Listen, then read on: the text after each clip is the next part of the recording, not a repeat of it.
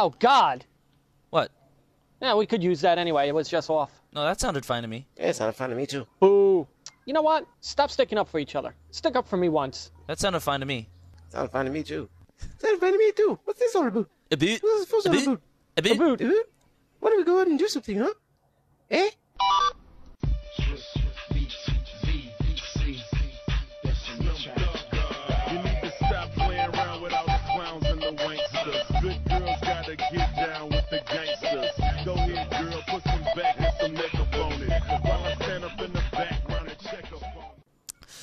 Hello, and welcome to episode 106 of the TryGames.net podcast, and we're done for the week. Thanks, bye. Go away, go home. I don't want to listen to you. Well, wait, that's you listening to me, so never mind. I'm here with the usual host of ladies. This is Mr. Chupon/Austin, editor-in-chief of sorts of the site, and I'm here with people. Very strange people, mostly female. Al. I'm not a female. Tony. Wow, you are gender confused. That's what you are. And we have our special guest, Ronald Burgess, who is here to talk to us about his experience in where? My experience in public relations for video games. And I'm not a female, but I am a lesbian. Ah, that is nice. Okay, that's kind of weird, but I could roll with that. What's the name of your firm now? The name of the firm is 47 Communications. 47 Communications. By the all way, spelled in lowercase, like the E.E. Cummings style. But oh, okay. But I didn't. Okay, and I've known this woman, since high school, so I have to out him on something. Let me ask you, why did you believe John Flynn when he told you that you had to jump into Idol's mouth to unlock a secret character in Killer Instinct?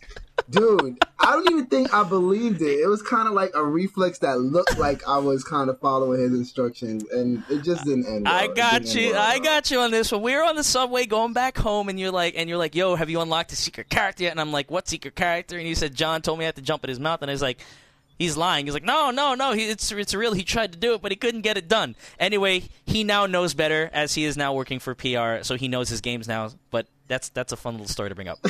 Yo, you really didn't have to disgrace my gaming profile like that. Hey, you said you got all the stars in Galaxy. That should more than make up for it. I did. That should more than make up for it. So. And it's funny. That was like a huge deal among like all the people that I met. They're not gamers. Yeah, really, not gamers. But I'm gonna make sure they hear that, and they'll fire you. What'd you call me? I get on my boss about that every day, but I don't think the true test of a gamer is, who got the most in the most recent It's who found the secret character in fighting games. Exactly. Like Killer Instinct. I think jumping into Idol's mouth, if you've done that before your life is over, you can call yourself some kind of gamer. Like a horrible gamer, but a gamer nonetheless. Some kind. Some kind. So that explains it all. We usually start off with what you've been playing, so we're going to start off with our guest female, Rona. What have you been playing this past week or so, if you've had the time to play anything, because I know you've been busy? Yeah, well, all right. Well, I have a Nintendo Wii, and that's it. So, I kind of limit myself to Wii games. No PSP?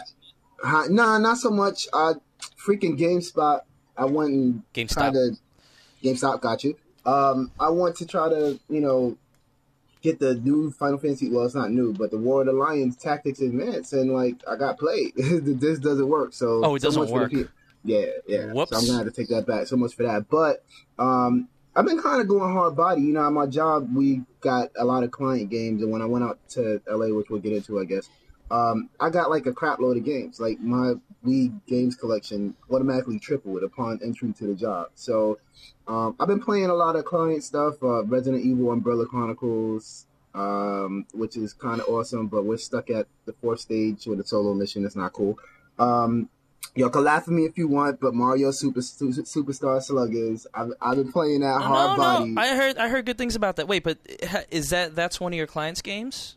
No. They you just got it. Yeah. That's something I bought. It's actually, it's actually decent. I have my qualms with it. It's kind of glitchy at times, but I like it. And I just finished beating the game, so, not that beating any Mario sports games ever requires more than 15 minutes. And, I don't know. I just, when I'm with my homies, it just depends on what, people want to play. If they want to throw on some Samurai Showdown 2 for the new Virtual Console, I'm with it. You know. They came out with 2. When did they come out with 2? Oh, I guess at least 2-3 weeks ago, because I've had it ever since I got back from LA. So, okay, so that was a while back. It's pretty awesome. As far as Super Sluggers goes, did you play the first Mario All-Star Baseball for GameCube at all? No, I didn't. I don't want to get into my feelings on GameCube because you might kick me off the podcast. But no, I wasn't unfortunate enough to be privy to those GameCube baseball games. Because I heard that this one is better from a gameplay standpoint, but then it adds like foolish shit, like you have to explore and stuff like that. Is that true? Yeah, it does add like a kind of. I mean, you know what? To be honest, it really feels like Mario Party in a lot of ways. Like it feels like Mario Party meets baseball. Oh no! No, but I'm not mad at it because like they actually. I mean, they help. I can see what the game is not made for me. Like I feel like a jerk for playing a game that's made for people that are a little bit younger than me. But that said, if I was a younger kid, I would want the way it's set up to be set up. You get to explore and learn how to play certain things and, you know, develop certain skills and whatever. But there's some great mini games. It really feels like a Mario Party type experience. My boys were very skeptical when I brought it over the first time. Like, what is this? And then we started pulling on some of the mini games. Like, it's kind of hot. It's kind of hot. You know what I mean? So it has its merits. It definitely has its merits. How does it feel in terms of, you know, swinging the bat and all that stuff?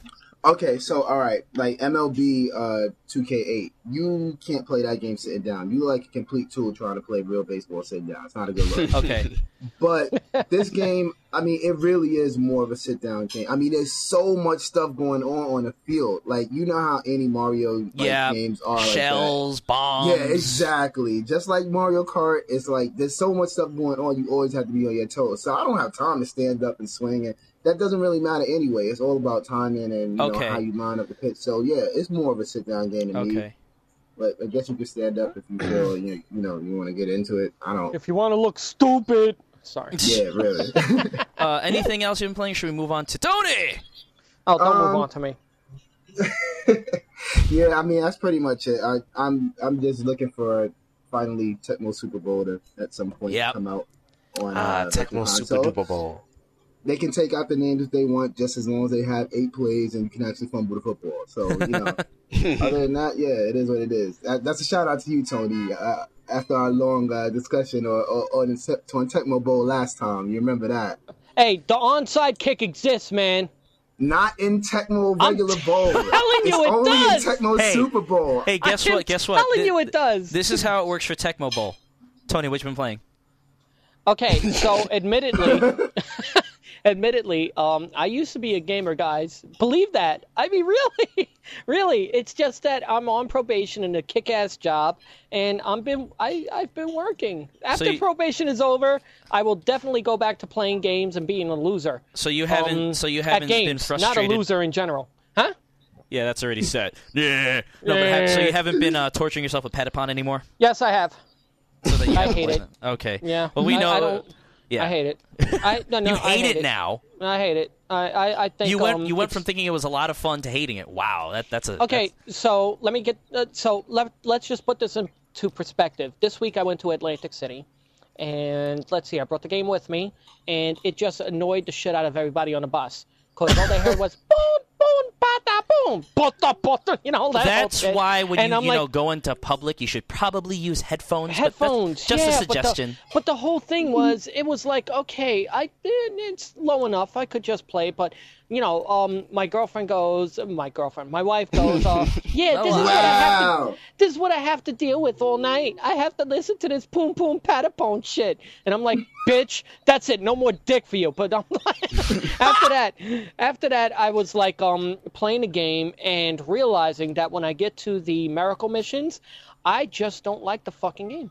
I don't like it. I think the miracle missions are the worst fucking thing ever. First of all, I think I voiced this. You voiced this last week. The miracles numerous take way times. too fucking long. Yes, we know that. I mean, they take 10 turns. Yes, we know that. 10 turns. Yes, we know that.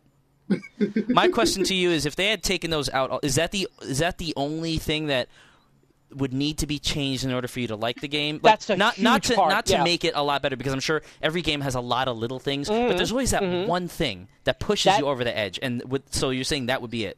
That is a huge, huge thing, because one, the miracles have to be shorter. 2, once you come out of Miracles, you still have to be in Fever.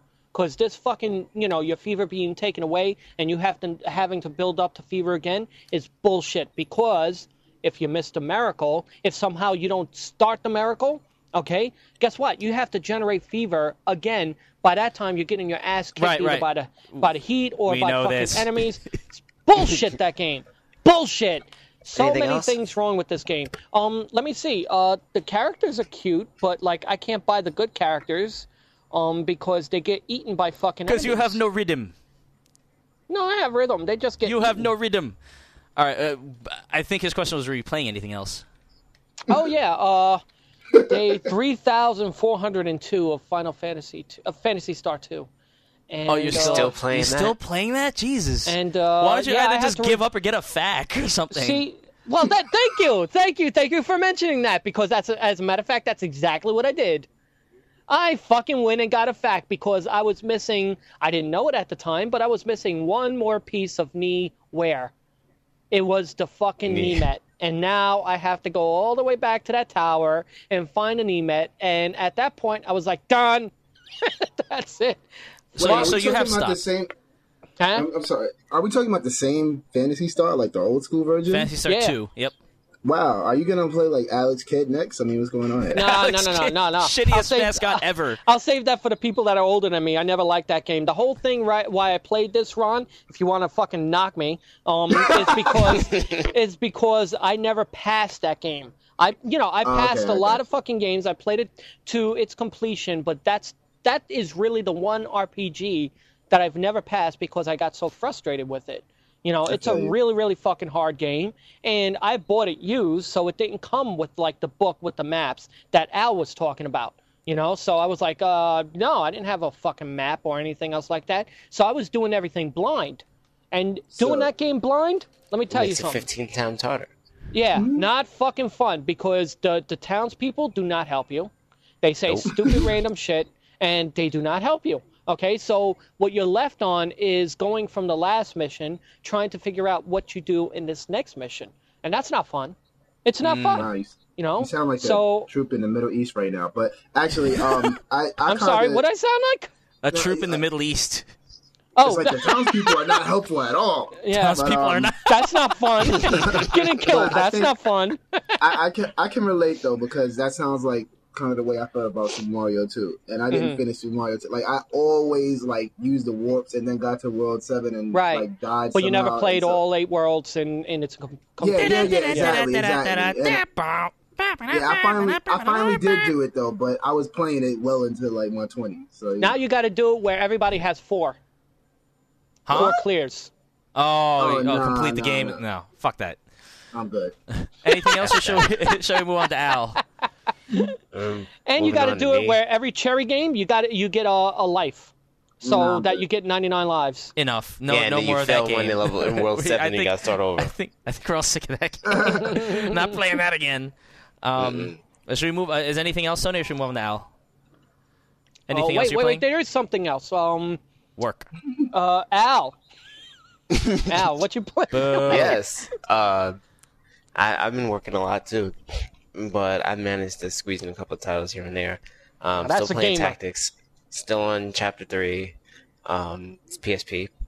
And nice. I'm very, very close to getting my Dark Knight now. All I have to do is get, I think, another 1,300... another 1,600 or 1,700 JP for this character for Black Mage and learn Blizzaja, Thunjaja, and Magic Counter. Once I learn those 3, then I'll be able to open up Dark Knight, and I'll just ease my way into finishing the game because I'm completely overpowered. Hey Al, have you ever played Final Fantasy Tactics before now? Yeah, and I actually got up to this part that I'm at now when I played in PlayStation and I quit because it was too hard. All right, so let me ask you something. Does it pretty much sync well with the PlayStation version, like the original version, or are the improvements, do they really improve the game flow, or, just trying to get a general idea. I really have a hard set on getting this game right now. So it's basically a slightly more difficult version of more difficult. Tactics. Yeah, only because of the fact that it takes longer to do things, that you get less JP and it costs more JP to get stuff. But once you get JP boost, it all really becomes relative to the PlayStation version anyway. But in terms of the graphics are like exactly the same. The FMVs that not FMVs, the hand-drawn cinematics that come in between stuff are really cool. Of course. The slowdown that they used to have when you cast spells and did all the techniques and stuff, that's still in there. But if you're used to that, you're used to that. You had to keep it for authenticity. Really. But all the techniques and stuff like that, everything is easier to understand, and the gameplay is just the same as it was back then.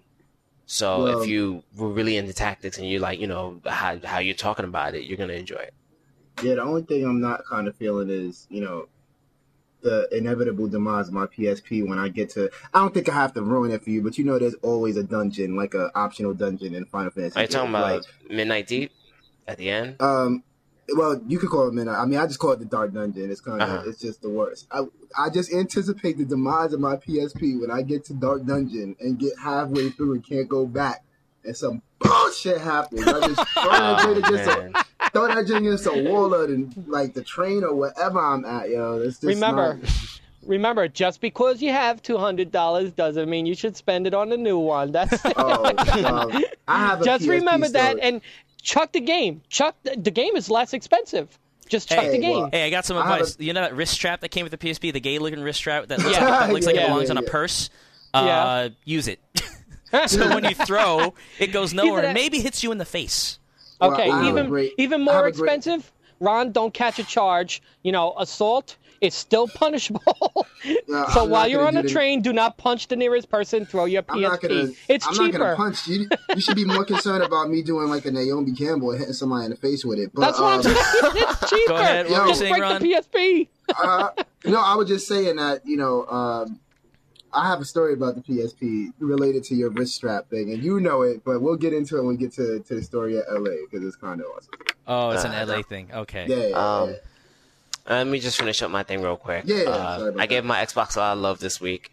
I bought 2 Human on Thursday. Played that a little bit. Played with Austin a little bit. That was pretty fun.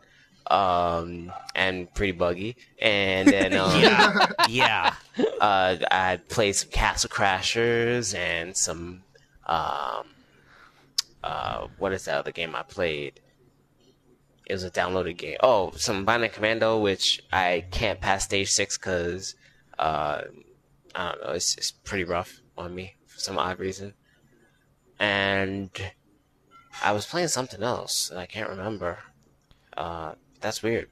I was playing a lot of Xbox this week, and pretty much nothing else. I bought Orange Box and I played some Portal. Portal's really fun. And that's basically it.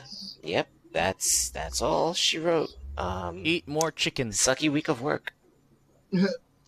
Austin? I had like Al mentioned, I played 2 Human with him online. I played through it at the beginning of the week. I actually brought my 360 to work with me for the first and probably only time in the hotel, and I played through 2 Human in about 12 hours. It's got issues. It's decent, and I think that anyone who's been interested in this should at least give it a shot. It's worth a rental. I'd say it's worth a rental for anybody who's into loot-based RPGs.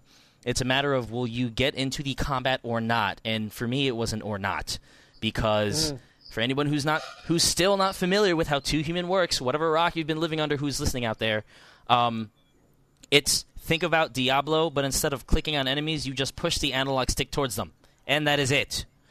I know everyone's going to start writing in and telling me that, it's deeper, there's a lot of depth if you look for it. Yes, it's there, but it all amounts to pushing the analog stick. I can't stress this enough. You can tell me about all this shit that you can do with runes and charms and air combos and launchers and ruiners and all that shit. At the end of the day, it's pushing the analog stick, maybe double tapping it, maybe pressing the R button. All it is just pushing it. Like, you don't have that tactile feel of, when I press a button, he swings his sword. When I press it twice, he swings it in a 2-hit combo. If I hit strong. If I hit weak, strong, he does another combo. It's not like that. You just push and you hold the button, and it looks cool when you do it.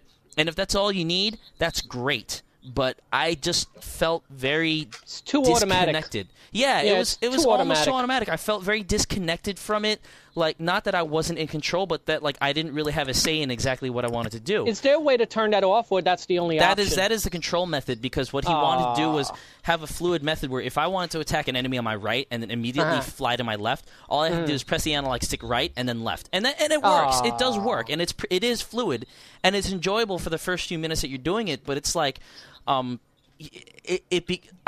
it this way: I was able to amass a 347 hit combo by just twirling the analog stick in a counterclockwise circle. I shit you not. Spinny. I'm not lying. I'm not exaggerating this to be sensational. I was actually able to do 347 hits by spinning the analog stick very slowly in a circle, okay? It could have just been the circumstance that there were a lot of easy enemies coming my way and surrounding me, so there was someone there the entire time.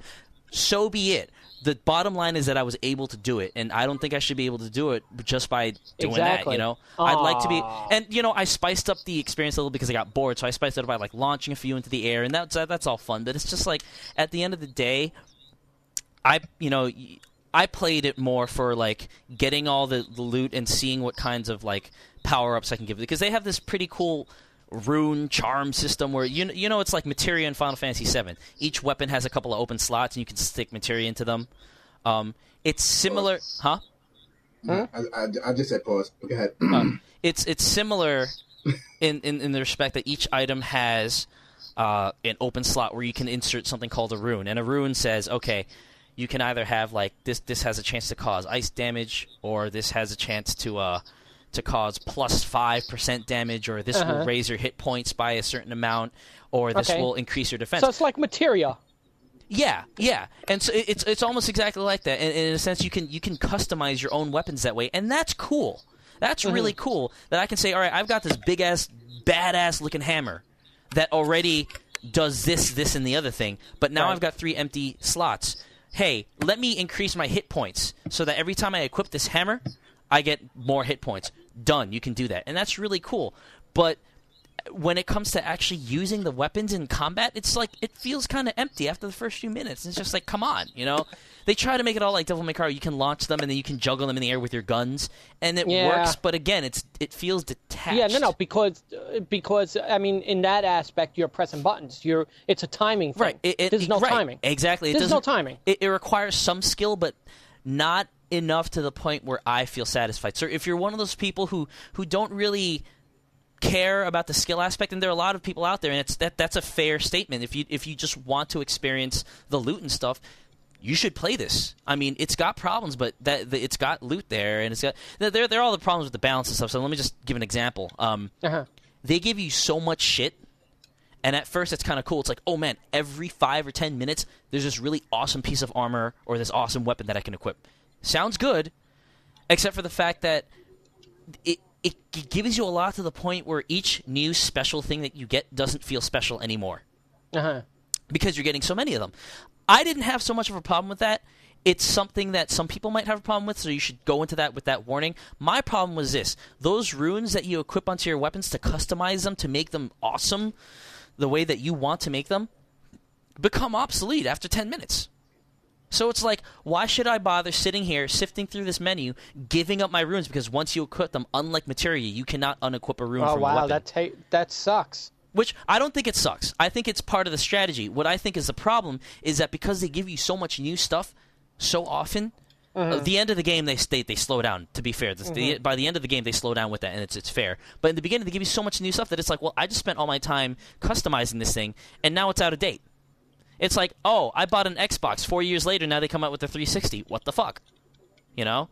So that kind of comes through. Then there's also stuff like if you do an air combo when you're landing from your jump. Sometimes you land on top of an enemy. You're just kind of floating there. Like there were several, somebody, just like in real life, in the air. Yeah, they like stay still. Yeah, there's several moments when I was playing yesterday with Al where we'd both do an air combo and like one of us land on top of the other, and we just kind of stick there for like a half second. It just looks buggy. The camera is god awful. It is one of the worst cameras I've ever used. Okay, you're walking down a bridge from left to right. All of a sudden, the camera does a Michael Bay pan from right to left, and so you have to switch your analog stick direction like on the fly. And there's no reason. There is no reason, none whatsoever, that the camera should pan over. It's not showing anything more dramatic. It's just you're walking across a bridge, and it pans over for no reason. It's like in Transformers when the camera panned across Bernie Mac's head 3 times before you finally got the Bumblebee. What's the purpose? Did Michael Bay direct this game? No. Oh my God. But he certainly looks like he did. By the way, did you even like that movie? No. Thank you. What? Ron, we've had the discussion. You know I didn't like it. I know you love it. Let's move on. But I mean, so again, that movie fucking sucked. Sorry. Yeah. Again, so the game has problems. They're noticeable. Yeah. It's not for me. It's not shit like Kevin Pereira said on his video blog. Come on, frustrating. Really, it's fun. No, it can be a drag sometimes. It's not fun all the time, and the problems do overshadow the fun that you have. At the same time, there is fun to be had there, and like many, many things, not to say that this is special to Too Human, because I don't think you should give credit to anything that should be the way it is, but Too Human is more fun with a friend. Like most other things, it's more fun with a friend. I was playing with Al, and a lot of the problems I was laughing at, but it didn't really bother me because I had someone there to talk to about it. Right. Yeah. Like 360 jumping? Yeah. Oh, yeah. You could jump up in the air and twirl your left analog stick, and like Baldur will kind of spin around in the air like a ballerina. It looks pretty funny. Yeah, I did a 1080 in the air. It was hilarious. And that's not a bug. That's just something funny I like to do with games. But so that's Too Human. If you were looking forward to this game, definitely at the very least rent it. If you think that you won't have a problem with the balance issues or the combat, buy it. I mean, I'm not going to stop you from buying it. I mean, I don't think it's a definite buy, but there are some people for which this will definitely satisfy. And I think that after, forget about the years in development, forget about all that. What we have here is a game that has problems but is enjoyable. Okay. For some aspects. So for you, Tony, I know you've been looking forward to it. Download the demo. Well, here's the thing. Like when you told me about the automatic combat system and stuff like that, I'm thinking about it, and I think I have a way to like make people understand why this is not good. So just think about just 1 second before you go on. I would suggest that you try it before you judge it, because it's really one of those things where it sounds bad, but you have to try it. You really do. You can't base it off of what I'm saying, especially. I'm just giving you how I felt about it. Well, let me just ask you this. When you press the analog stick up against an enemy, he swings. Yeah. Okay, so, as I was saying, let me equate this with, like, okay, so maybe you move another analog stick. I don't know. No. What do you do? No. Okay, fine. Before you go on, then let me explain it. Okay. You can either just mow through the game just by pushing your analog stick in that direction, or you can launch them into the air. Launching into the air mechanically means that you press both analog sticks in the direction of the enemy. So, and then you can... No. The launching analog stick twice. I'm sorry. Yeah, launching someone into the air requires that you tap it twice. Okay, so if you're sitting there wailing on an enemy, you'll have it held. Let's say he's on your right side. You'll hold it you'll hold it to the right, and then when you want to launch him, you tap it twice. Then he goes up in the air. Then you can jump up after him by pressing the A button. Okay, from there you can continue to hold the analog stick in that direction, or you can press both analog sticks in his direction. One just keeps on hitting him. The other does a finisher combo, which adds something to your combo meter. Okay. When the more combos you do, the more your combo meter fills up. When your combo meter fills up, it's going to add a level to your combo meter. So you can get up to three levels of combo. Right. Okay. If you press the right bumper, you unleash this attack that hits everything around you. It brings out this. Yeah, and it sounds like a wolf, which is called a ruiner, and that's basically like a smart bomb. So there's that. You launch them into the air. You launch them into the air, okay, and then from there on you can do. It's basically content-wise, or at least philosophically, it's like Devil May Cry or God of War. You can juggle them, you can shoot them, you can launch them into the air. You can do a lot of stuff. It's just that for me, doing this stuff doesn't feel involved enough. But it isn't like oh, I can put a blindfold on and do this. It's not like that. But for me, it was very easy to learn. Someone on a review somewhere said it was difficult to learn. I don't know where they learned how to play games, but it was really easy for me to learn. The British School of Teeth. I don't know. So at the end of the day, like I can see why people get a kick out of this type of combat, because it's smooth, except for the clumsy areas where like double tapping on an analog stick doesn't feel natural. But whatever. But and it's cool. You get into the move comboing. You launch them into the air. You hit them a couple of times. You throw them back down. Your combo meter goes up. You press the R button to unleash the Ruiner, and you hit everyone else around you. There's someone still standing, so you slide over to him, and you start hitting him on the head. You launch him. Yada yada yada yada yada.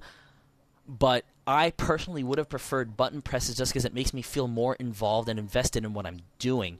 And again, for some people, they just like that you're able to do that stuff so easily. So for you, I think that would be the same way. I mean, I know you like being involved in your shit, and other people just don't. And it's not that it's terrible. It's just not for me. But it's a very hard game to pin down, and Dyack made it no easier for people who pay attention to gaming news by going out and spouting his mouth off. You know, that didn't affect my that didn't affect my view on the game actually, because I did enjoy it. And you said your runtime was 12? My runtime was 12 because I went straight through it, but you can level up your character to 50 if you go back into certain areas and replay them again. And when you go back, when you go through the story mode, some certain areas that were empty, they will be filled with different things when you go back into it, like after you beat the game or while you're in the game and just leveling up. Because you can go through the story and then stop for a second and say, hey, I want to revisit this old area. I wonder what's in there. And then you can go, and that's cool. You know, you can go back and you can revisit and you can see stuff. So right now, I got to play some more multiplayer with Al before I give my final verdict. But as it stands, 80% of my experience complete. I'd say 3 out of 5, which is good. Which is decent, rented it's at good. least. No, it's good. It's good. And the people who say this game sucks shit, they're over exaggerating. They're you know what? I think also the anticipation didn't help. I mean, for all these years that it was in development, I mean, he's over here saying that we had to do this and that. That's why it's delayed. Oh we added this and that. Oh, it's going to be like a totally different engine, and now you're saying it's buggy. Yeah, that's not expected. That type of thing is always it's always sad that it has to happen, that delays have to happen. But, I mean, at the end of the day, what I try to do and what I think everybody should try to do is forget about all that stuff and play it for what it is. And if what it is isn't good enough, then it's not good enough. But, there were some – Kevin Pereira was basically – not Kevin – I'm sorry. Matt Casamacian over IGN on his Nintendo podcast. He was saying people were obviously reviewing the company and not the game. This is a great game. I would give it low 8s, blah, blah, blah. He made the good point that some people, and he was wrong by saying that reviews that gave it like a C-, who was Giancarlo on 1UP or 5.5 Kevin Van Ord on GameSpot, all they did was talk about the development time, and that's not true. But it's a valid point in that a lot of people really think too much about it. When Duke Nukem Forever finally comes out, it's going to come out, and I'm going to play it. Fuck the fact that it's been in development for 10 years. It doesn't matter. Right. What matters is the end product. Yeah, that'd probably be the reason why I buy it. But the whole thing is like cheerleading for it when you know that it's not going to be a superior product does not help. He probably still thinks it's a superior product. and it's not, and you laugh, but it's something that as someone who's put your heart and soul into the game, you have to admit that there are problems, but at the same time, you're probably going to be really proud of the fact that you finished it. Yeah, that's your baby. Fuck yeah, that's your baby. But I just think that basically the bottom line is I'm looking forward to the next 2 games in the trilogy. I just hope they fix these problems. And that they don't take 10 years to come out. Right, and I hopefully they won't, because the engine's all fixed and they have the storyline plot out and everything. But I've also been playing Blue Dragon. Kind of boring. How is that game? Oh, boring. Kind of boring at the outset, but it's got some neat tricks. It's got a job system like Final Fantasy V does. And it's got some somewhat interesting combat mechanics. You can charge magic spells, like you have to press the button, hold it until it reaches a certain point, then release it. And you can specify when that spell comes out. And like Final Fantasy X, they give you a list of all the people who are going to move and when. So you can tell when an enemy comes and attacks you. So you can decide, I'm going to focus my attacks on this enemy because he's the one who's going to attack next.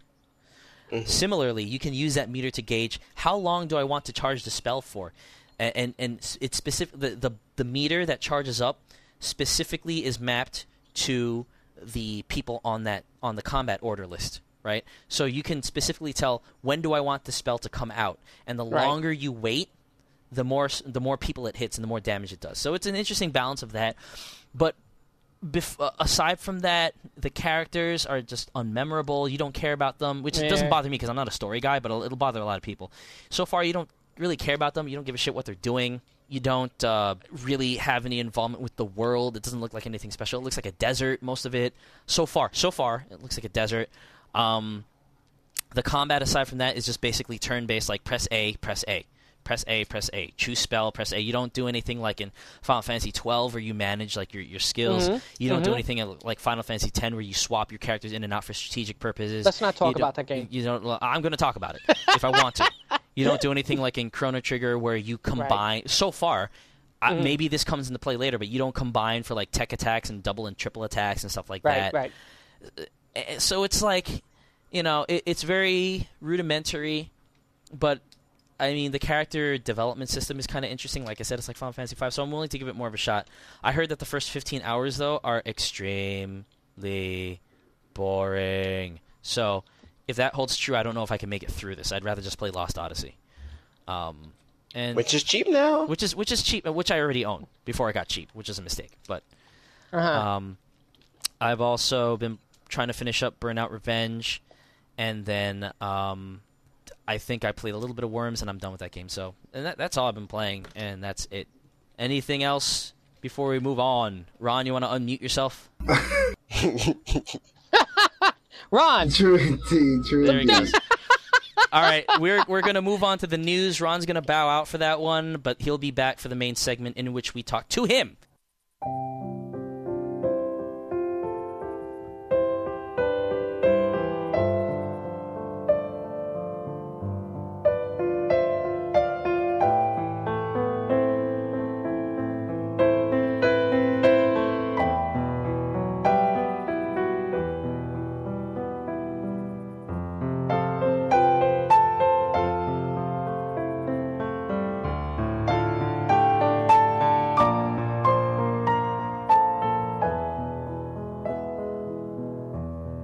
And we're on to the news, because news is good and old and stuff, and it's especially old for us since we publish on Tuesdays or Wednesdays, and we get the news last Mondays. And shut up. Okay, first news. From Ars Technica, Nintendo heads talk hard drive have a, quote, better solution, end quote. Okay, this is by Frank Karen.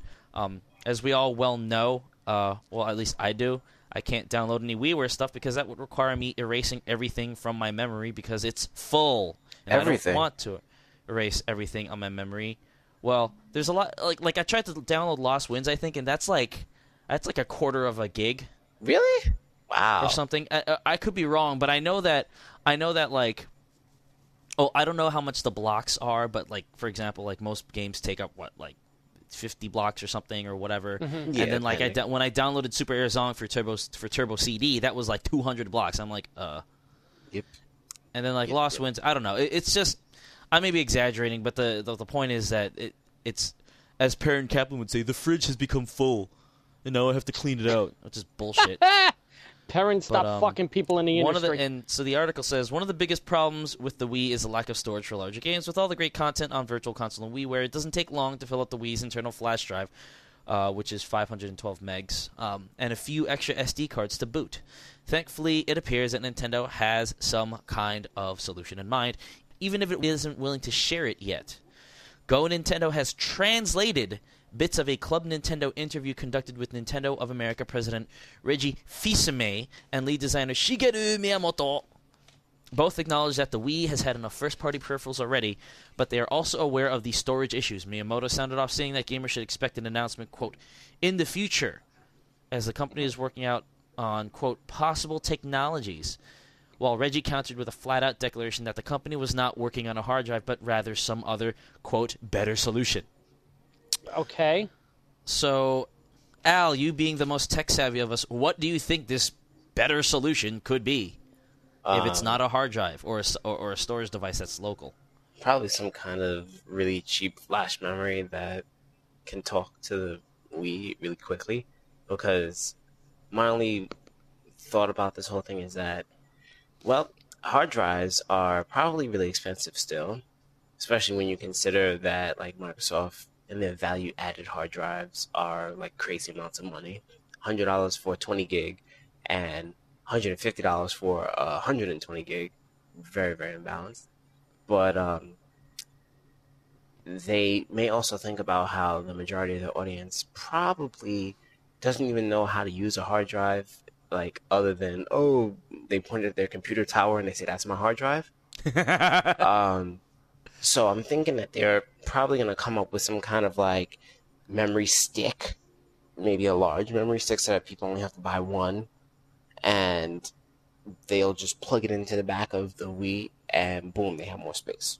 So you're thinking that it's still going to be some kind of local storage-based technology, but it won't be a hard drive. I mean, no, I'm just wondering because like you never know what the possibilities are. I was just wondering if there's anything. Someone in the comments in some article, I don't know where, I forget. It wasn't on Ars Technica, but somewhere else was talking about like some kind of cloud networking scheme where it would be. But that, I mean, how would they run it off of a fat client to a thin client in consoles? I don't know if they could do that. You know, I don't think so. I mean, it's certainly an idea, but would it work? I don't know.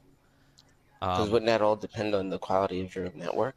Exactly. So I'm like, and most people are connected to the Wi-Fi anyway, which is usually slower, as far as I know. And see, what's really kind of bugging me about this, because the solution that I provided just now is a simple solution. Yeah. But Reggie says that it's a better solution, which means that, and Miyamoto says that they're working on possible technologies.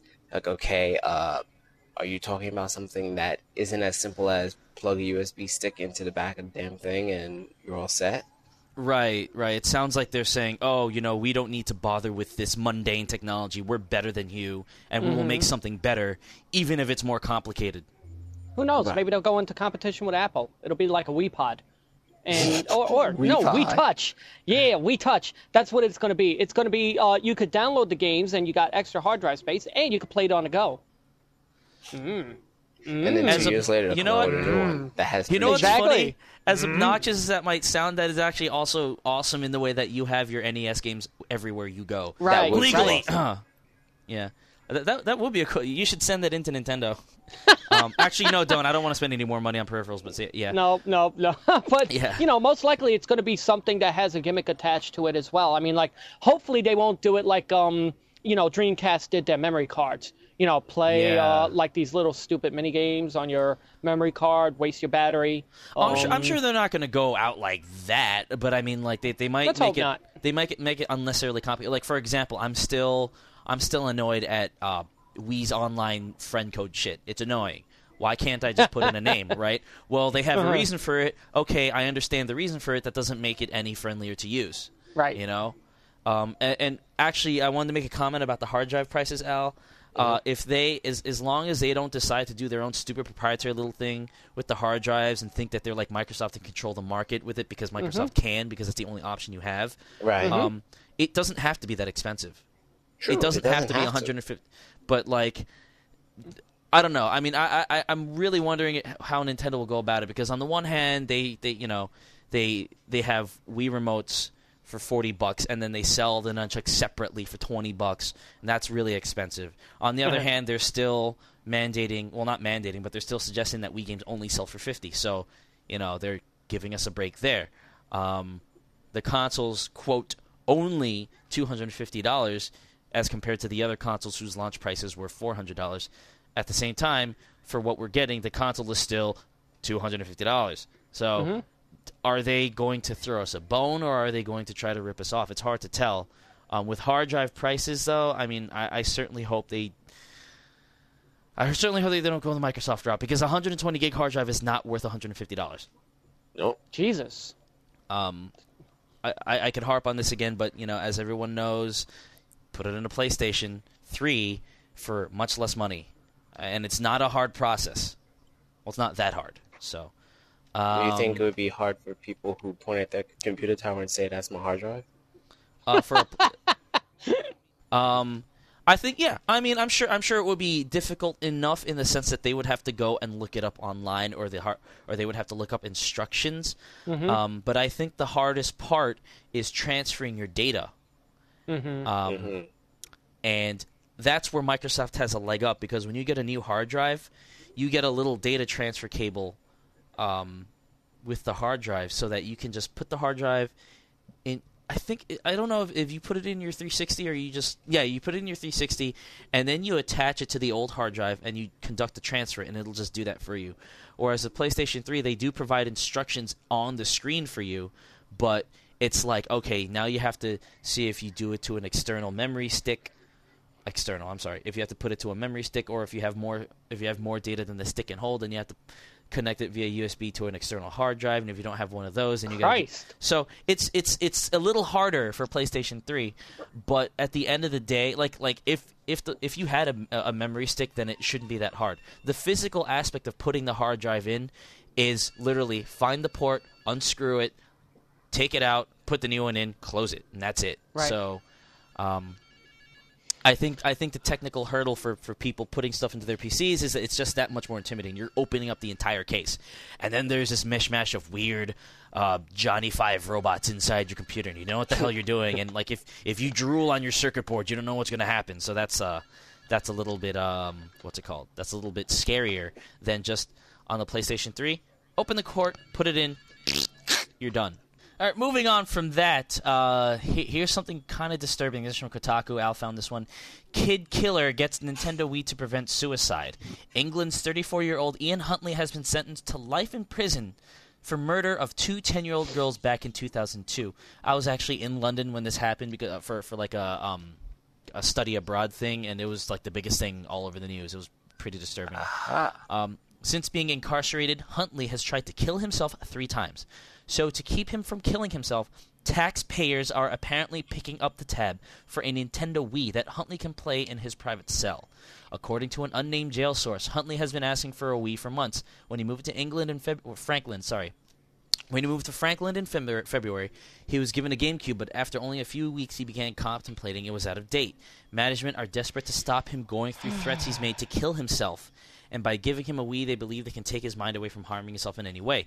Huntley's private cell also boasts a television and a CD player. Keep in mind, this information comes from an unnamed source, so it could very well be false. Well, I hope it could very well be false. I hope it's very well false. Yeah. This is fucking bullshit.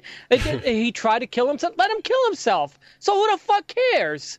I mean, like, really, the fucking guy is a murderer. Let him fucking kill him. Why are we paying attention to this shit?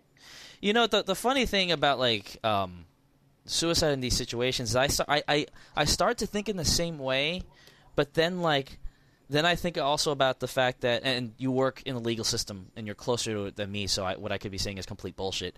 Mm-hmm. But the way I feel about it is, like, well, the punishment was to have him in prison for life, and his thinking may be that, well, if I kill myself, that might be relieving myself of the punishment. And the government's like, no, you have to live out your punishment.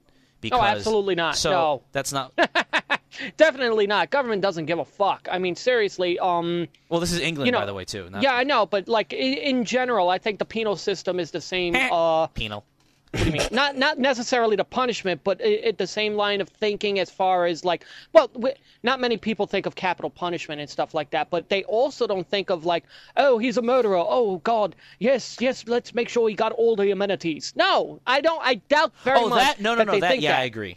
Yeah, I doubt very much that they think that anywhere in the fucking world, okay? I mean, it just gets more severe in certain places. Right. And, maybe more lax. This seems like it's a joke. Yeah. I mean, it's like, okay, so, the guy's forced to spend life in prison. It's not like he was thrown in prison just because he was falsely identified. I mean, he was charged with 2 murders, okay? Yeah. I don't know if he confessed to those 2 murders, did he? I don't remember. I'll look at the source article. But let's just put it this way. Yeah. Let's just say these are your 2 daughters that he is accused of murdering. He is found guilty and sentenced to life imprisonment. Are you going to be one of those taxpayers that says, "Oh yeah, if he wants a Wii, I don't see the harm in it"? Time out. Time out for a second. I'm going to read it from the article. It says he admitted to manslaughter. There you go. Okay, so he admitted to manslaughter. Okay, so go on. Sorry. There you go. Are you going to give a fuck whether he wants to kill himself? I mean, like, seriously. This is the killer of your daughters. Okay? And they're over there worried about him killing himself, so they're going to give him a Wii. They gave him a fucking GameCube, and he was like, it's out of date. Right, Are you serious? Yeah, but that's not what I was talking about. What I'm talking about is, in general, the concept of this is your punishment. You're going to carry it out. You're not going to take the easy way out and commit suicide. This is before we were going to talk about the Wii and all that stuff. I'm just talking about on a general concept of you committed a crime, the people called for this punishment, and you are going to carry it out. You're not going to take the easy way out. The Wii stuff is completely ridiculous, and I think that that's probably his way of like, if it's true, is his way of saying, well, this life imprisonment kind of sucks.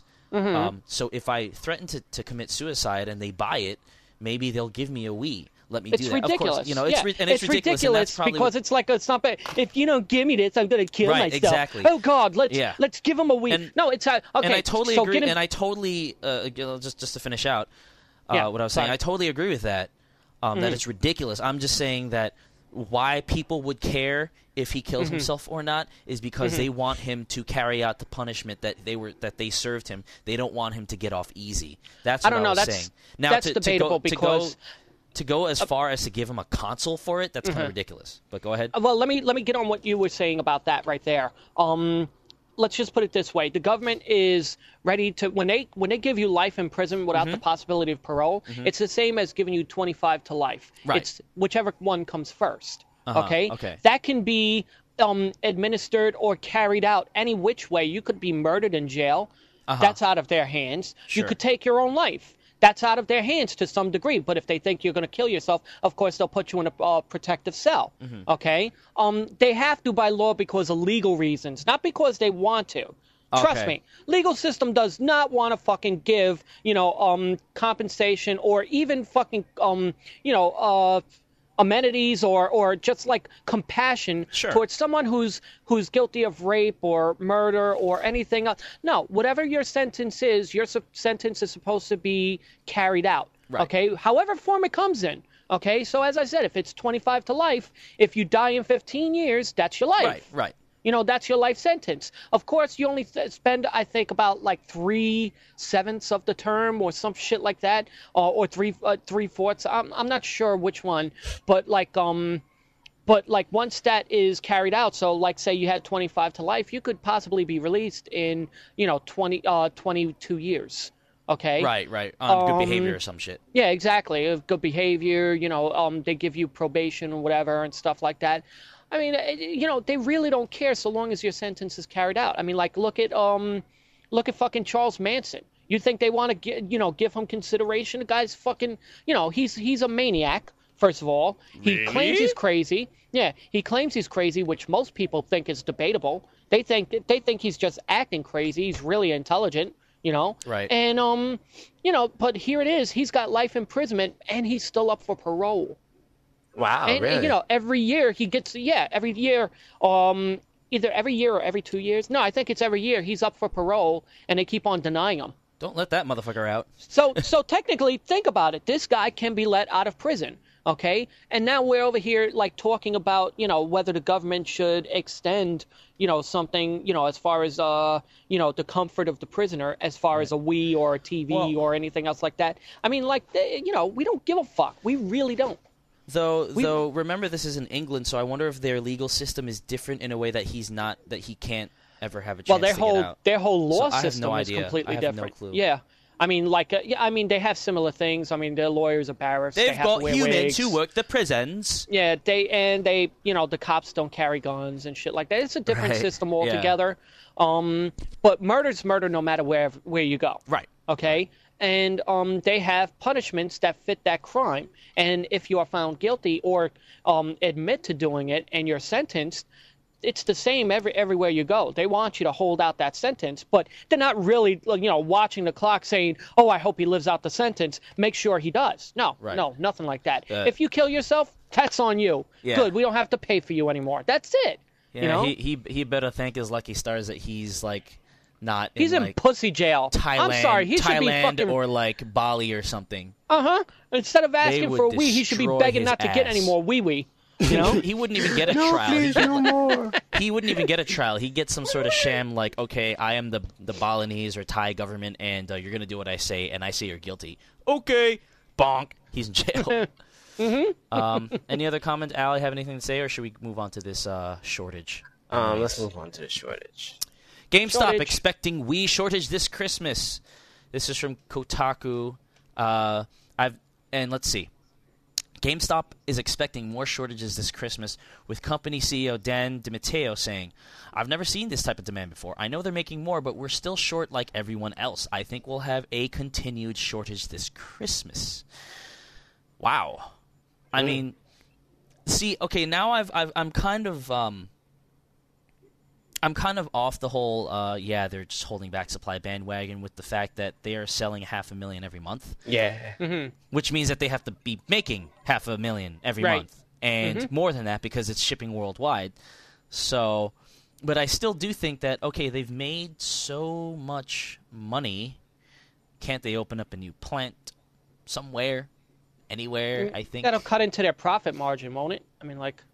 I don't think so. Well, maybe you're right, but I feel like the quantity that they could sell by opening up more plants, and considering that they've been making a profit on this hardware from day one, not even like a PlayStation 2 or 3 or Xbox 360, where day one they were making a loss, but eventually manufacturing costs got to the point where they could make a profit. From day one, Wii was making a profit. So, again, I feel like the cost that it would take to open up a new plant, and I don't know how much it costs to open up a new plant, like $7 or something, I don't know. $7. Like, I don't know how much it costs, but I would assume that for a holiday season, for one of the devices that has been most talked about by not just the gaming industry, but everywhere else, that has seen shortages for the past 1.5, 2 years, excuse me, for now to have more stock due to this factory, like if they could open it for cheaper, and if their manufacturing processes are sound and they're still making profits on every machine sold, then yeah, I mean, I would say it's worth the investment. I mean, I don't know if they could open a factory on temporary lease, like just that's like yeah. I mean, that's a good point too. But I hope that it wouldn't be on temporary lease. It would be in general. Permanent? Yeah. Yeah, though, I mean, though, but again, that's the whole thing. I mean, if they meet up with demand, and they have excess product, then that definitely that's where I was cuts going. into their That's where I was profit. going. Like, it's a good point that if it's not just for the holidays, that the cost of maintaining that factory, they're going to sell 500,000 every month like they're doing now, but then maybe they're going to sell 600,000. Is a profit from 600,000 worth to have that factory open? Maybe there won't be shortages anymore, but then they will just have stock lying on the shelf. So we don't know. I mean, that is a very sound point. But I just think that, I don't know, if you could open a factory temporarily or lease something just for the holidays, I think it would be a good move for them to do it. I don't know. At least just for the holidays. I think they got a good thing going. Lean on product, huge on profit. I mean, like, that's like everybody's dream. I mean, like, you've got so many people just waiting in line just to get your product, okay, and you're still making a profit, that you could take your sweet-ass time and just put it out, and every single one of the things you produce is going out the door. Every single one. So it's not a worry of like, okay, we just made 500,000, but somehow the demand dropped off, so now we only sold 200,000. We're still selling 500,000, yeah. Exactly. Every single time you make 500,000, every single one of those is going to be profit. That's it. I mean, it's a great thing. And there are two things to this. There's one is, if I'm Nintendo and I'm looking at this and like, yeah, I'm safe, but then I think about it and I'm thinking, for every extra Wii that we could have sold that I don't sell this Christmas, there is a $199 Xbox 360 unit out there in stores. Now, yes, definitely. That's the first thing. And the second thing is, this is GameStop's forecast. I mean, these forecasts are obviously based on their connections with the inside, but we haven't heard it from Nintendo itself. We've only heard it from GameStop. So maybe, you never know. It could be a case of, GameStop, just watch out, you're going to have shortages, and then, like, on the slide, Best Buy is going to get more units. Right. Yeah, like, we just don't know. Walmart is, like, the ultra culprit. Walmart, yeah. So we don't know. I mean, it could be that these shortages are GameStop only. It could be that these shortages are just anticipated by GameStop due to trends. It might not actually be a problem. Who knows? Who knows? We'll see what we'll have more to talk about when the Christmas season comes on, I'm sure. I would like to actually go into a store and conduct some research and just be like, hey, do you have any Wiis? And see what happens. Go into a Best Buy, hey, do you have any Wiis? See what happens. Because, I mean, they're selling through 500,000 every month. They've got to be coming from somewhere. But if people are saying they're still hard to find, it's just like, are people literally like going in the morning, snatching them up, and then running home? Like, is it still like that? You know? I mean, they're not I'm doing curious. that other shit that they used to do. It was like, oh, we got Wiis in stock only on Sunday, or stand online. We got Wiis. We got 150. Come in. They're not doing that anymore. So it's got to be like people like, all right, I'm gonna get a Wii today. I spoke to the clerk and he said they getting the shipment today, so I'm gonna go and I'm gonna get it, get out. Not gonna tell anybody. I'm not going to direct any attention to this shit. I'm just going to go in there, pick up a Wii, and get out. And do it. Do it this morning. Okay, I'm going to wake up on time. they have this whole pep talk with themselves. And then they wake up at like 5 p.m. Yeah, like, fuck my way. They go to the store. You got any reasons? Like, no. You don't even know. I imagine people just walk into stores. They're like, oh, okay, what game you want to me? Oh, man, they got the Wii. Oh, okay, let's get the Wii. I tell you what they don't have. Wii Fit. Yeah. Like, nobody has Wii Fit still. That's hard to find, isn't it? It's trying to sell Wii Fit bundles for like $150. I'm like, yeah, right, fool. and then another thing. Every time I go on this Best Buy over on 60-something Street, by my doctor's office, they'll have all this Wii Fit paraphernalia, like armbands, headbands. Well, not armbands, wristbands. Wristbands and headbands and like water bottles and shit. As if Wii Fit really makes you sweat. It just sounds so negative. I know, because it is. How you going? Oh, I got myself a Wii Fit branded wristband. Oh, look what I'm drinking out of my Wii Fit water bottle. Boo. You know, God. Look at what I'm putting my drinks on, my Wii Fit coaster. Coaster. You know? Yeah, it tastes like Mario. Ew. His pee tastes like rap. So, yeah, they have all that, but then you, like, try and look around, and you're like, okay, well, there should be Wii Fit boxes around here. Ain't nothing. No Wii Fit. Just the box. You want the box? Get the box. It's like the Star Wars toy. You can buy the box and have the coupon for the actual toy, but we don't have the toys in stock yet. Now, if they make a Wii Fit exotic dancing game, will it come complete with like Wii Fit booby tassels? Didn't they already do that? No, but they're talking about having like a Wii strip, like pole dancing game. Are you serious? Yes, yeah. I'm dead serious. I don't know if that ever came out. I don't know if it was actually just like proposed or whatnot. But there was a rumor out there for a while. Spoof. Yeah, but there was a rumor for a while that some like famous like actress or model or someone, not a stripper, I don't think, but just a model, was going to have like a thing. Coming soon, Wii Fit Mattress Mambo. Mattress Mambo. Do the flopping fish worm. Okay. What? Let's move on to gaming's biggest controversies. We're not going to, I guess, not talk too much about this because there are 10 things here, but we can run through the list and... Oh yeah, we could definitely run through the list, just because not much of it is like talk worthy. It's very quick, and this is also from MCV UK, which is MCVUK.com. Yeah, it's a British site, so a lot of these things the are market British for computer oriented. and video games. All right, so let's see. You want to read out the first one? Sure. The first one is Night Trap-Head Outcry, as in Night Trapped. The first beautiful example of ill-informed public figures losing the plot over video games, Sega CD released Night Trap, combined a dangerous mix of actual video, it's almost real, near-naked hotties and B-movie violence. Censorship-humping senator, hate this guy, Joe Lieberman, attacked the game for encouraging users to slaughter the nubile stars. Incorrectly, as it turned out, Lieberman wasn't the only cartridge to label as sick and shameful either. The title was pulled from shelves and even made the 10 o'clock news in the UK. No one mentioned the rubbish acting, though. All right, here's number 2. Is this in order? This is just 10 of them, right? I think it's just 10 of them. No, they're just 10. Just yeah, 10 I don't is think like they got nothing compared to right. the rest of them, too. Right. Okay, so here's the Mortal Kombat one. Mortal Kombat inspires the ESRB. You can't tell us that Midway didn't have a sneaking suspicion that it wouldn't inspire countless angered column inches with its comically gory beat-em-up.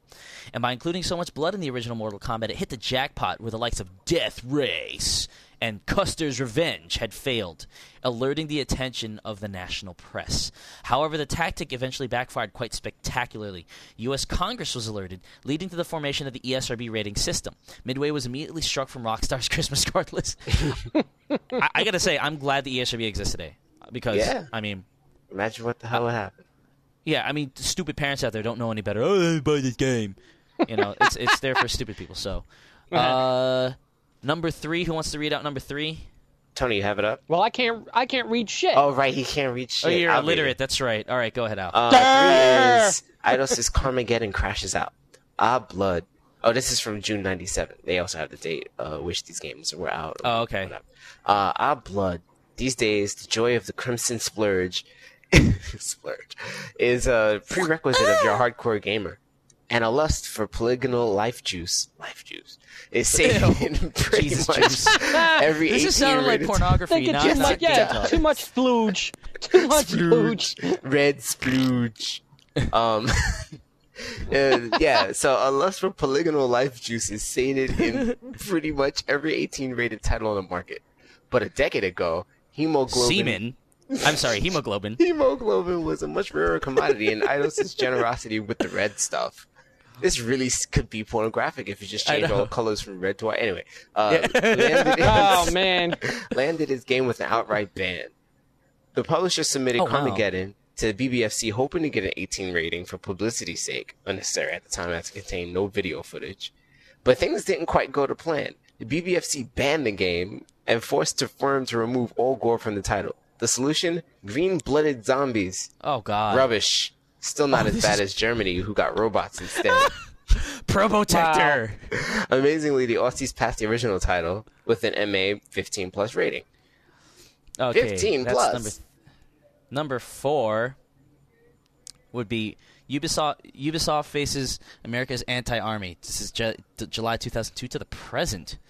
The U.S. has trained killers have used radio, TV, and the movies to convince kids to risk their lives for their country, so it was only a matter of time before they targeted interactive software. America's Army, an online war simulation developed by the U.S. forces themselves, is an unashamed recruitment tool, and they say as much. Mm-hmm. Mm-hmm. The real-life army actually tracks gamers' behavior and approaches the best players of the ultra-realistic experience. Oh, my God. Unsurprisingly, Ubisoft has come in for a fair bit of stick for publishing the console version of the title, including a fevered demonstration outside its offices this very month. Yeah, like a couple of weeks ago or days ago, there were a whole bunch of people protesting America's Army without any clue as to what the game entailed. Or they were saying we should shut down Ubisoft. I'm like, okay. French surrender monkeys, all right. Leave the army alone. It's Ubisoft's fault. Number 5. Murder by PlayStation. Murder by PlayStation. August 2004. Never one to let the facts get in the way of putting the willies up its arthritic audience. The Daily Mail, Daily Mail, it's small font. The Daily Mail's timeless front page headline from August 2004 still causes pale faces at ELSPA. ELSPA is the a European ESRB, I believe. Right? Oh, okay. I think so. I'm not sure. English language, Spanish, Pennsylvania. No. As does the next day's crusading follow-up of Ban These Evil Games. The story, quote-unquote, referred to the tragic case of 14-year-old Stefan Pereira, who was brutally murdered by 17-year-old Warren LeBlanc. The newspaper claimed LeBlanc was obsessed with Rockstar's Manhunt, but the boy's murder hearing soon uncovered that it was actually Pereira who loved the game. Police detectives investigating the case categorically dismissed any link between the game and Pereira's killing, placing LeBlanc's motive as robbery. Of course, that hasn't stopped Fleet Street mentioning it as a footnote in every single gory game piece since. Murdered by PlayStation. Jackass. The Guy Game's date of birth blender. Oh, this was pretty funny. August 2004. The Guy Game. What an idea. How a dodgy quiz sim, if you say dodgy, I have to do it with an accent, in which your reward was seeing some uncovered boobies, didn't reach Grand Theft Auto 4 levels of hype is beyond us, but the memory peddling PS2 release didn't. Not only that, but to add to its shame, it became embroiled in one of gaming's rarest controversies, a sex scandal. One of the girls involved, it emerged, was a mere popsicle of a thing at 17 when she was videoed. Nice. She later sued Sony, Microsoft, and creator Top Heavy Studios. Yes, name your studio's top-heavy studios. Top-heavy. For snapshotting her whilst under the age of U.S. law. She won her case. All copies of the game were pulled, and a post-masturbatory army of gamers were left very shamefaced indeed.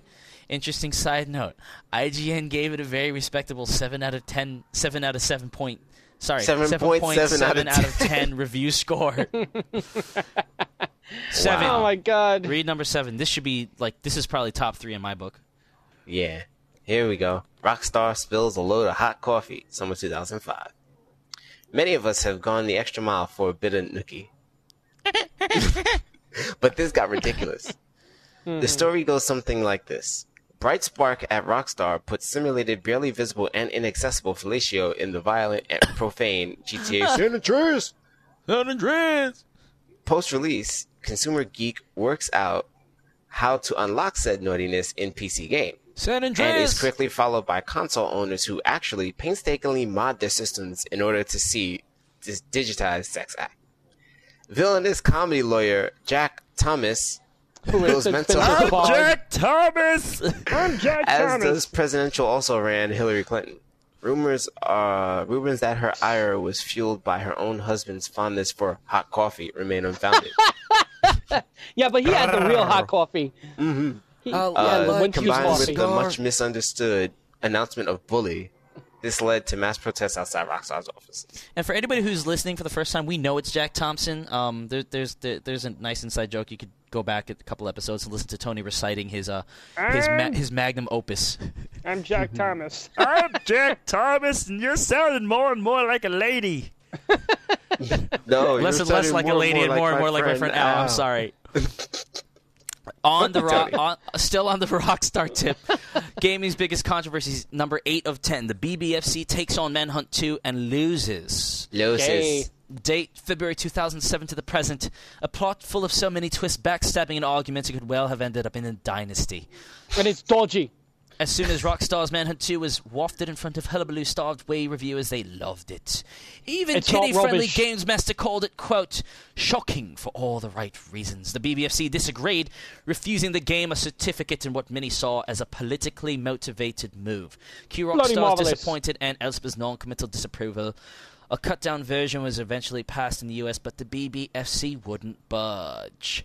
Rockstar's real white knight was the Video Appeals Committee, which voted in favor of the game's release. Lucky for Take-Two, so did the High Court, in what essentially became a censorship debate. Still looks too scary for us, to be honest. Well, let me tell you guys... Let me tell you, MCV UK, it is not scary at all. It is much more tame than the first Manhunt, and even if all the content were intact, it'd be the same as the first Manhunt and a worse game. So don't worry about it. It's a shitty game. Go on. PSP rep. PSP! San Andreas! 9 out of 10. San Andreas! The CJ San Andreas. Goatgate. Oh, this is a great one. Yeah. April 2007. Another day, another screaming Daily Mail front page. Under the sensational headline, Slaughter, the Mail reported on a Sony Greek launch party for God of War 2, in which a dead goat was used as a centerpiece. According to the Mail, guests were invited to pull cooked offal from inside the goat's stomach. I so remember this. Jesus. The stunt was covered in a double-page spread in the official PlayStation magazine, of which Sony decided to recall the 80,000 print run of the issue because of the sensitivity of the general public over issues of animal welfare. Tasted good, though. That's kind of nasty. I can't... Who the hell okayed that? Someone from Acclaim. I'm not even talking about the goat thing. I think someone from Acclaim probably got hired by Sony, but go ahead. Acclaim. Because, I mean, come on. Wouldn't that be obvious not to publish stuff from the goat thing because of people like PETA? Yeah. I mean, it's not a real goat, and it wasn't real entrails, but still. It wasn't real entrails. That's ridiculous. Oh, God. Wow. So on the left hand, we have Name Your Son After Turok. On the right hand, we have Slaughter a Goat. In the pantheon of stupidest marketing moves ever, although Turok still takes it. Wait. The goat will take it. I'm sorry. No, I'm changing my mind today. I'm changing my mind today. The goat takes it. The goat has to take it. I mean, the goat is worse than the Tombstone thing with Shadow Man. Oh, jeez. Oh, yeah. Can you please explain that for those who don't know? Yeah, I don't know.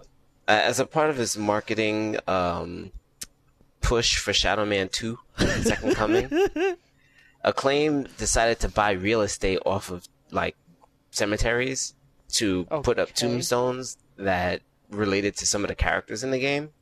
Oh god! So they thought that people were actually gonna like look at that and pay attention and buy the game based off of tombstones, that like real tombstones but fake, but no graves. That's freaking wild. Like, why Acclaim went out of business? Reason 201. Yeah, it's all Al's Jesus fault. Christ! He brought it down from the inside. Number 10. And final, Sony versus God. We all remember this directly from last year. We only just recently got off the bandwagon off of this, maybe a couple months ago or whatnot. I don't know. Yeah. Actually, no, a while ago, but still. June 2007, Hillary Clinton, come on. The BBFC, pah!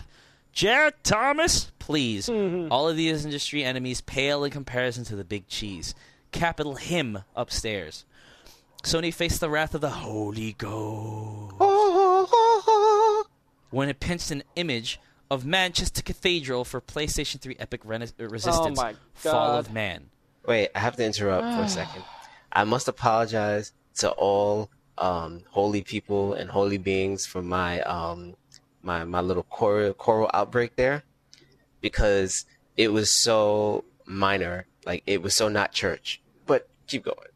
Huh? Okay. The Church of England used every power in its armoury to ruin the game's sakes, with the exception of a plague of locusts, fire, brimstone, raining frauds, etc. It considered legal action and even petitioned BAFTA to whip away the game's award nomination. Ridiculous. Since proclaimed Catholic then PM Tony Blair even ticked off the company in Parliament. Sony discussed the situation with the church, however, and its presence in the national media soon faded away. Is there anything that Silvertongue, Marvel, Ray McGuire can't sort out? And for anyone who was wondering, when Al said minor, he meant the minor scale. Religious music is usually not in the minor scale. In fact, I don't think it ever is. And we've talked way too much about this Sony versus God thing in the past, so we'll just let it lie as it is. Now, is there anything missing from this list, do you think? Let's see. Because I'm starting to think about journalistic things, but I think this is only about, like, the games themselves and not, like, and what happened directly with stuff. people. Yeah, because otherwise I would throw up numerous stuff about, like, people pulling ads and then the Joseph Grossman, things like that. But otherwise...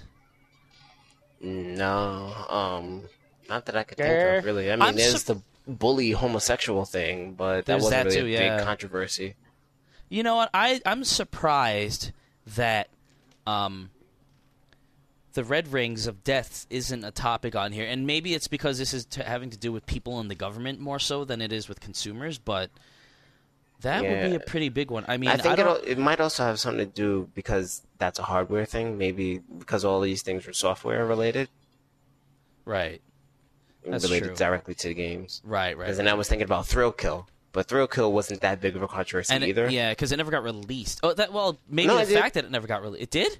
It got released in UK, and then it got banned. Oh, in UK, okay. It was prevented from being released in America, and then it was released as Wu-Tang. Yeah. I'm also surprised that Time Killers and that other stupid game, the one with the king with his guts ripped open and his eye hanging out. What was that one? Bloodstorm.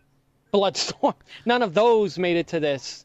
You know, but those games sucked. Those games sucked. They sucked, and they were really, really, like, cartoony. Not in the sense that it makes it any better, but it was so gratuitous that it was kind of like, this is some stupid comic book that, like, looks really crappy. It's a shitty game.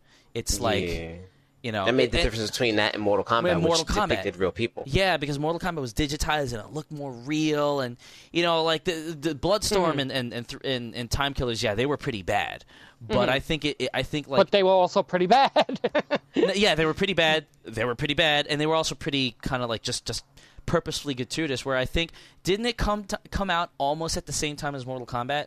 They were Mortal Kombat knockoffs. They were trying to be. Oh, so they were after right. So then like the public eye was already kind of on Mortal Kombat.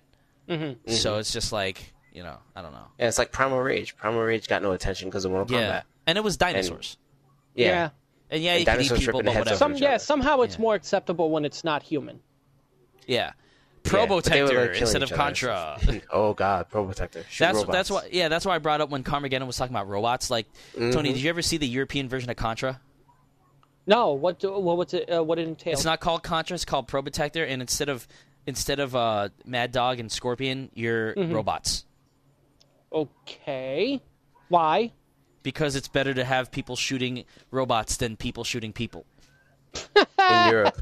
In Europe. They did that a lot. Well, okay, let's travel back in time to 2 games. Okay, one... Actually, I won't even mention Crossbow, but I got to mention Chiller. I have to mention Chiller. Chiller was like the most disgusting fucking game ever, on arcades back in 1984. I'm sure that must have generated some controversy, unless, people just overall, ignored it because they were like, oh, the video game industry is dying anyway, so I don't know. Did you ever play this, Al? Chiller? Yeah. Nah, I've saw the screens from I have no idea Chiller what this to is. video games. If you go to Cloud and search Chiller, you'll see like some really. I mean, it's like a shooter, right? Like it's a shooter like Crossbow. Yeah, like Crossbow. Except your aim is you're in a torture chamber and there's people hanging up on racks and shit like that, and you have to essentially shoot them and rip off their faces and flesh, and you get points for it. So it shows like blood, bones. I want to eat your brain. Yeah. It's just like one torture chamber in general. There's a guy on a rack, and if you shoot the rack, it'll keep on going until it splits him in half, and you see like the entrails and all that shit. There's a dog walking around with a hand for no reason. Shoot the dog. You shoot the dog, and you have to shoot it like 5 times, so it goes. Like each time you hit it. Okay, and let's see. There's like bats flying around. You could shoot those. There's like heads placed on a shelf. You could shoot those and expose the skeletons. It's pretty gory. And this caused outcry? It should have. I thought I don't think it did. way back when there were people like saying that there needs to be a regulation like this game can't be in like a family place. This was 1984, I believe.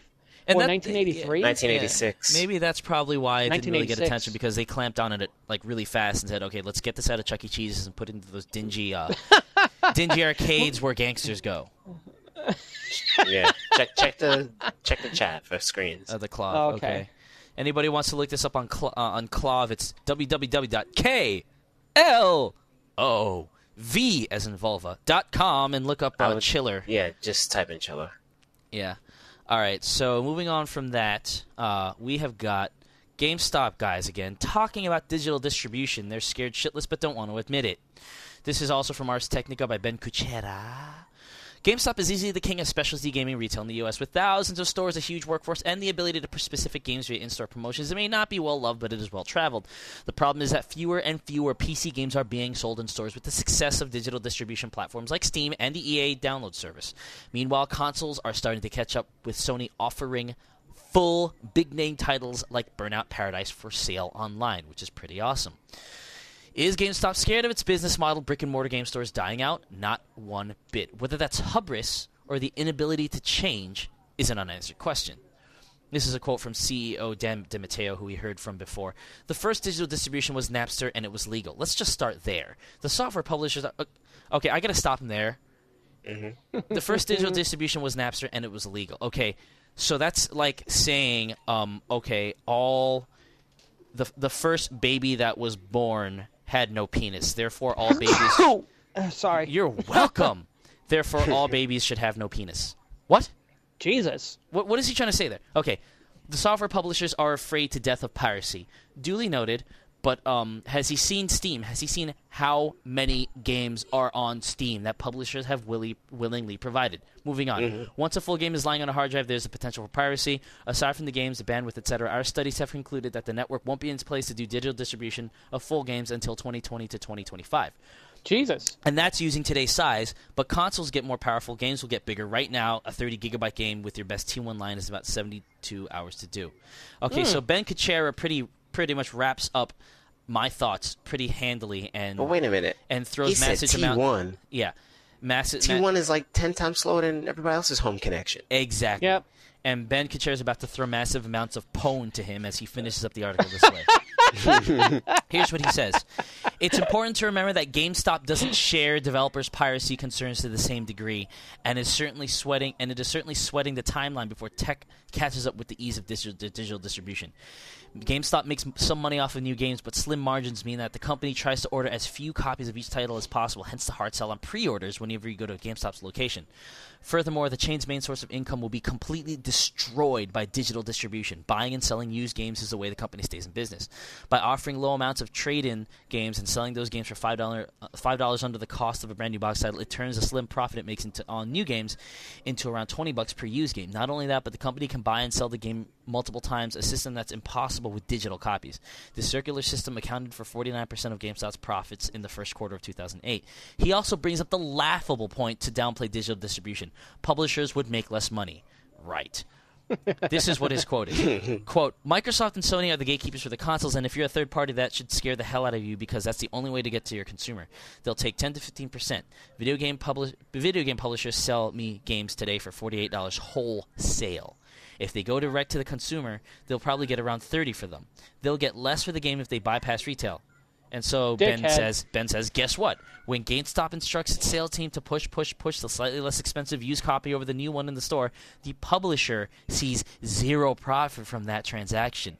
More than a few people in the industry aren't happy with the current system where GameStop actively locks the publishers out of profits of their resold games. This guy's a fucking dinosaur. Bad. Digital distribution is fire bad. Digital distribution is a divisive topic in gaming. Some people think having physical media and the ability to resell games when you've beaten or tired is a big one. Sorry. Resell games you've beaten or are tired of is a big one. Games paid for and downloaded online are all but impossible to resell in most systems. While gamers may grumble about these drawbacks, GameStop is squirming. Its entire business model is based on buying your games and selling them back to the consumer base. No matter when digital distribution takes off on consoles, and it's coming sooner than GameStop would like, the company is going to have to take a hard look at where its profits from. So yeah, Dan DiMatteo, eat it. Take a stick up the ass. You're fucked. Don't be all cocky about this shit. Don't say shit like publishers won't see the money because what you do robs them more than what digital distribution does. So shut up. Moving on. Not moving on, but your comments. First of all, publishers would lose money if they had to sell the same game for less because it didn't sell, because they still have to pay for packaging. They still have to pay for printing the thing on CDs. They still have to pay for all of the instructions. All of that through digital distribution, they could give to you instantly on a download. You can get the instructions with no packaging whatsoever, and they'll still sell it at $44, making more profit than they would on a packaged deal. Though to interject just for a quick second, you can equate those costs to the bandwidth costs that they have to maintain by holding a server up. Okay. So, I don't know how much, and essentially this is Steam selling this stuff. So Steam, Valve, who's behind Steam, is the one who has to pay those server fees. Okay. But I don't know what kind of agreement they have with the publishers to say, okay, listen, Ubisoft, you want to sell your game through my online service? That's fine. I got to pay these bandwidth fees to my service provider to host all this stuff that I'm selling for you. So you got to give me some amount of money. I don't know if that amount of money is like what's analogous to what they'd spend on box copies. So I don't know. But I do agree. That is a very good point that they don't have to worry about the physical costs. It's a different type of cost now.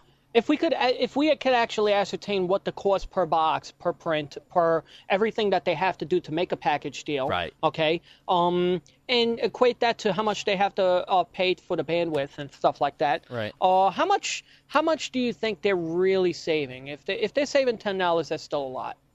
I think overall they're still saving a whole shitload because you talk about a monthly bandwidth cost for a single instance of a software that's downloaded by multiple people versus like printing multiple copies of a game and then possibly seeing that copy stay on shelves because it doesn't sell well. Exactly. So I don't know. We'd have to ask. Hopefully, ideally, in principle, it sounds like one copy of which they didn't have to pay for anything. They just have to pay for the bandwidth, no matter what it is. If that copy does well, I see nothing but profit in it. Right. Al? Yeah, thanks for paying attention. That's what I was saying. You fell asleep, didn't you? No, I didn't fall asleep. I think I heard a little...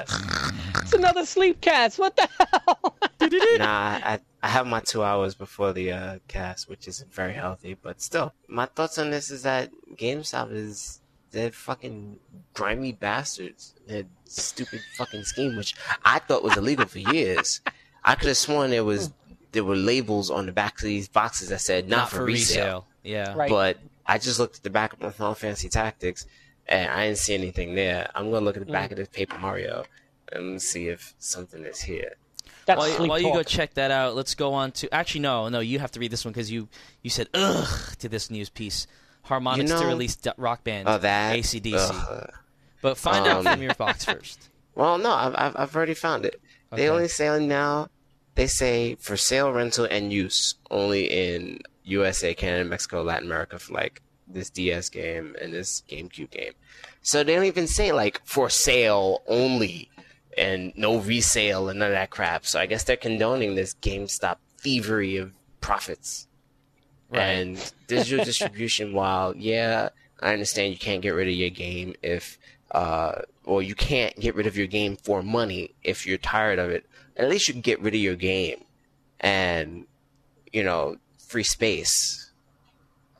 And you can always get it again later when you want, instead of pining for it years later. And you're like, oh man, I wish I didn't sell that game like I did multiple times. Final Fantasy II, both you and me.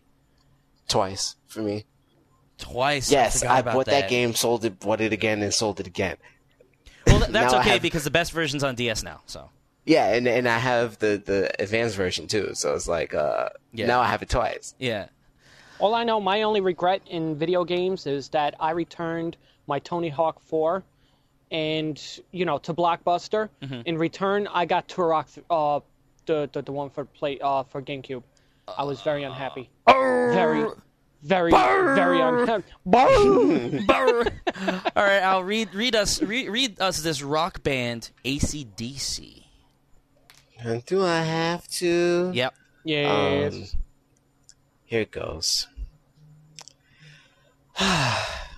Activision released Guitar Hero Aerosmith. Yay. Didn't go down too well. Oh. Well, not as well as they have hoped. Oh. The Metallica version should do much better. Yeah. But what about Harmonix? Think they're going to take all this artist-specific stuff lying down? No. Like hell they are. Yeah. Object, Thomas! We've today heard that the developers are at work on Rock Band AC/DC. Yeah. Boo. And not just at work on the game, but a massive marketing exercise to go along with it, featuring t-shirts, branded guitar controllers, and even branded pick guards, i.e. faceplates. They could fucking keep it. It's unclear whether this will be a standalone disc product or a massive DLC pack, but hey, at least it explains what ex-AC/DC drummer Cliff Slade was doing at Harmonix E3 gig a few months back. This was written by Luke Plunkett at Kotaku.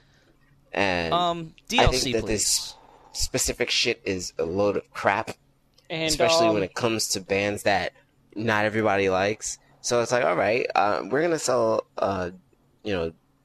either a giant DLC package is fine because you're not coming out with a product. It's not like you're going to be cluttering the shelves with this shit. Right.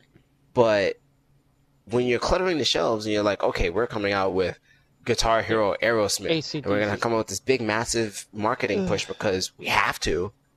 And we want people who don't own Guitar Hero to own this game, and we're trying to push upon the impulse of Aerosmith, and now nobody else can use Aerosmith in their games, and blah, blah, blah. I think it just hurts everybody, because your game isn't going to sell that much, and now other people can't use the material that was in your game or that you'd like to use for future games in their software to make theirs better, because diversity in these kinds of games is indeed better. Exactly. Who the fuck wants to just play a game just with Aerosmith? You don't like every single Aerosmith song. To be fair, those games had. Before you continue, I just want to shed light on what that game entails, because it's misleading. Aerosmith has what would you say? I'm trying to think of the ratio.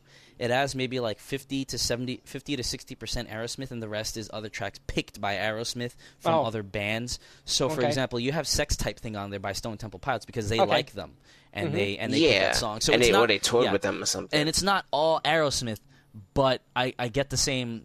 I agree with you in that, like, the marketing message is like, hey, it's Aerosmith.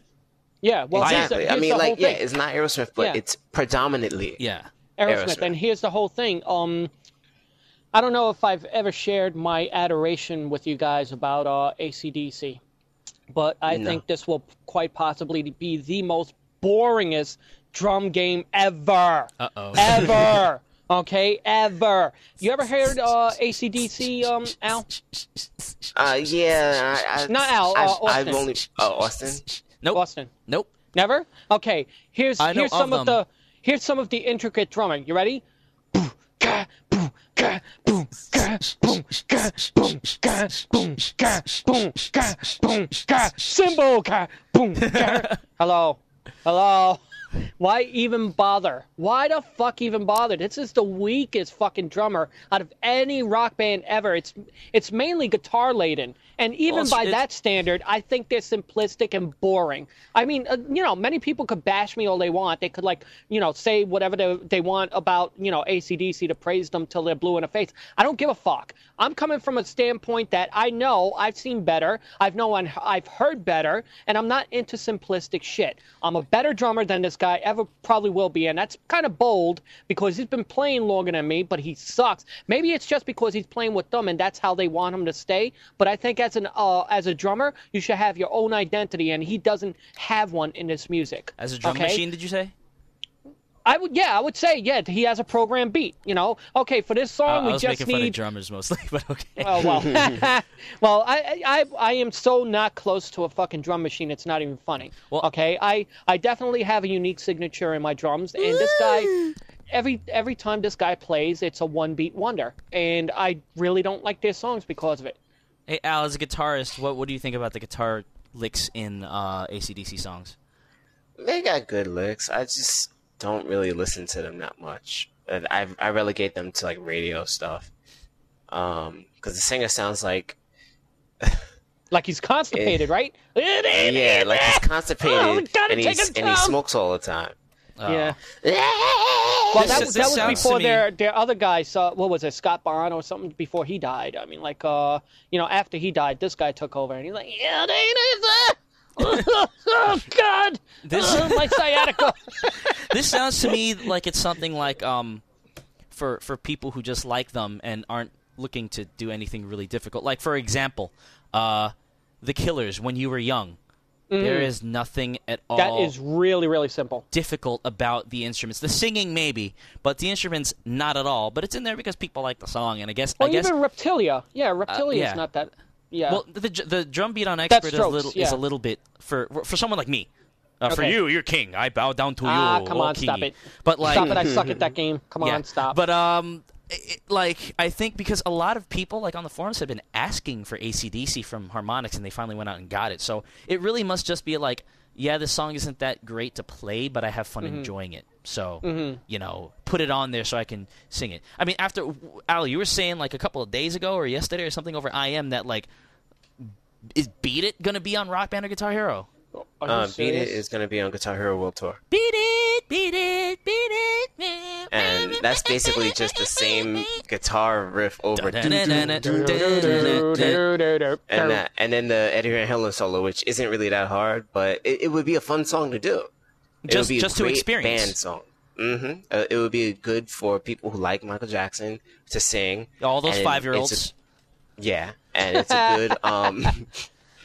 It's a good drum, like, the nice groove and whatnot, and the bass will have a good time, and the guitar will be fun when you play the tapping solo. Michael!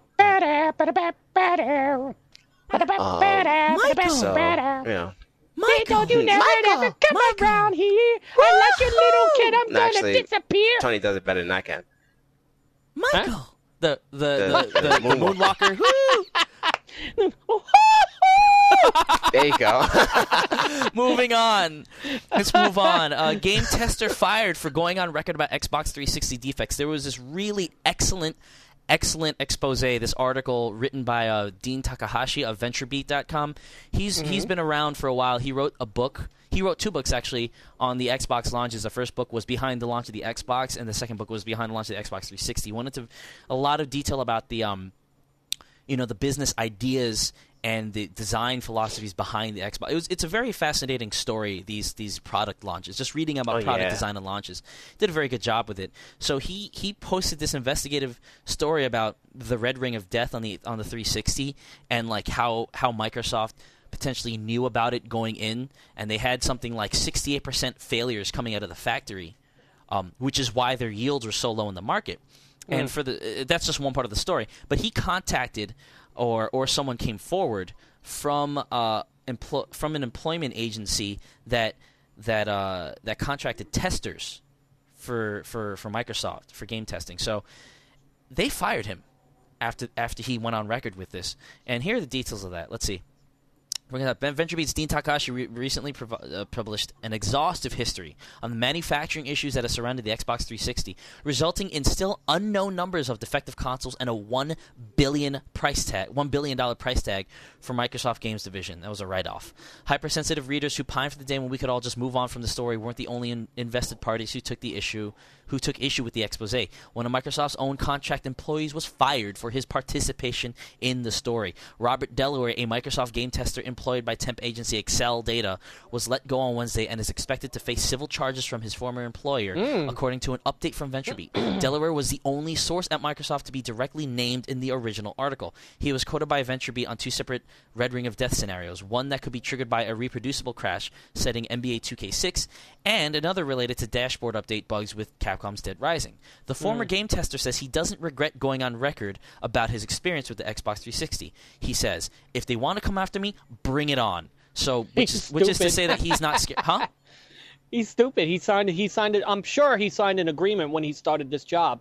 It was a disclosure agreement, which he cannot, disclose anything about the job or related entities and stuff like that, or about problems, whatever. They have kind of not a censure, a gag order, kind of, saying that if you do speak, you're going to be held accountable for it. And if he signed that contract, what does he mean, bring it on? It's already brought on. You brought it on yourself. You're fucked. Yeah, well, he's going to be paying. He may have fucked himself. He may have shot himself in the foot, and that's kind of stupid. But I'm not going to rain on this guy because I'm glad that he came forward. No. I mean, it takes bravery and stuff like that, but don't be arrogant about it. I mean, like you're facing a great, you're facing an uphill battle now. Well, that's fine, but you know what's going to happen? Like they could easily make a martyr out of him, and they probably don't want to do that. But anyway, to finish reading this. He says, "If they want to come after me, bring it on," Delaware said in response to assumed impending civil charges. As VentureBeat points out, it's likely that, in speaking to the press, Delaware violated his terms of employment with VMC, Microsoft, and Excel Data, and that his termination was legally justified. I'm sure that and again, I think the thing here is he's saying, like, okay, I got fired, I understand that. I don't regret that. Do they have legal grounds to come after him? It depends on what kind of agreement he did sign. I'm sure it was a non-disclosure and it was probably agreement, some kind of non-disclosure. But Al, I mean, as far as NDAs go, Al, usually isn't it just one of those things where we're working on this game, you can't talk about it until it's out? Yeah, once it's out, everybody sees it, so you can talk about it. But maybe he was fired for some other reason, like. Well, the firing I'm not so concerned about. The firing I'm not so concerned about. Like they had every right to fire him as much as I'm sure he expected to be fired. What I'm saying is the legal ramifications. How much of a case do they have if they feel that he violated an NDA? Where NDAs are usually the type of thing where it's like before it comes out you can't talk about it. Once it comes out it's public. Like can they tailor an NDA to say you can't ever talk about your experiences working at this company or else we're gonna stick a dynamite up your ass? Yeah, probably. If it's sensitive to the company, if it's sensitive to the company's profit, then definitely, sure. Maybe if you're currently employed, because if you leave the company, you can talk all the mess you want. Well, I don't know. No, you can't. Not all the mess you want, but you can talk some mess. But while you're employed there, they could fire you for talking crap about the company. Let me give you an example of a NDA that I came across. It was really, really stupid. You know John Edwards, right? Mm-hmm. Okay, he does that show Crossing Over. Huh? The psychic guy? The supposed psychic guy, yeah. Yeah. Anyway, he has everybody in the audience sign an NDA saying that they are not allowed under any circumstances to speak about what happened during the taping of that show at any time, no matter what happens during their lifetime. They cannot talk about it. Otherwise, they will seek, legal ramifications will be brought upon them. Okay? And it's pretty ironclad once you sign it. Okay? Because you are agreeing that you're not going to speak of anything that transpired, even if it's bad.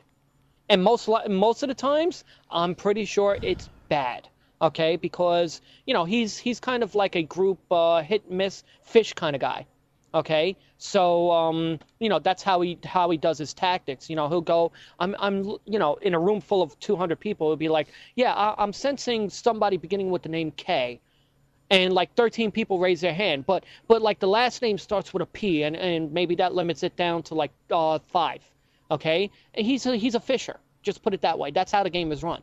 Okay, so you are not allowed to disclose any of that information whatsoever outside of and if you do, and you're publicly linked to it or somehow linked to it, you do face legal ramifications. And most times they will not want to settle. They will go after a money judgment or a civil judgment against you. Mm-hmm. So in this case, you're right, though, in saying that they might not want to make a martyr of him. They'll probably just say, okay, we'll leave it at this. We'll have a loose agreement of which you pay us this monetary amount, and we'll lay off of you, and we will never mention this matter again or whatever. And they might just, settle for something, reasonable. We take the money. You give us whatever you have in your pocket. She showed off her toe. It's not fair. Think about it. You're fucking nihilists. What do you care about fair or not? Go ahead, sorry. Think about it. They're not going to give him money for this shit. Oh, They're definitely not. Absolutely okay? not. No way. But they might settle to say that if he keeps his mouth shut from here on then, they'll consider this water under the bridge. Whatever was said was said. Okay, if it didn't impact them that much, that is. If it impacted them, they're going to go all fucking balls out. They impacted them fucking selves by not launching a machine properly. But that's the whole thing. They don't want that known. Of course not.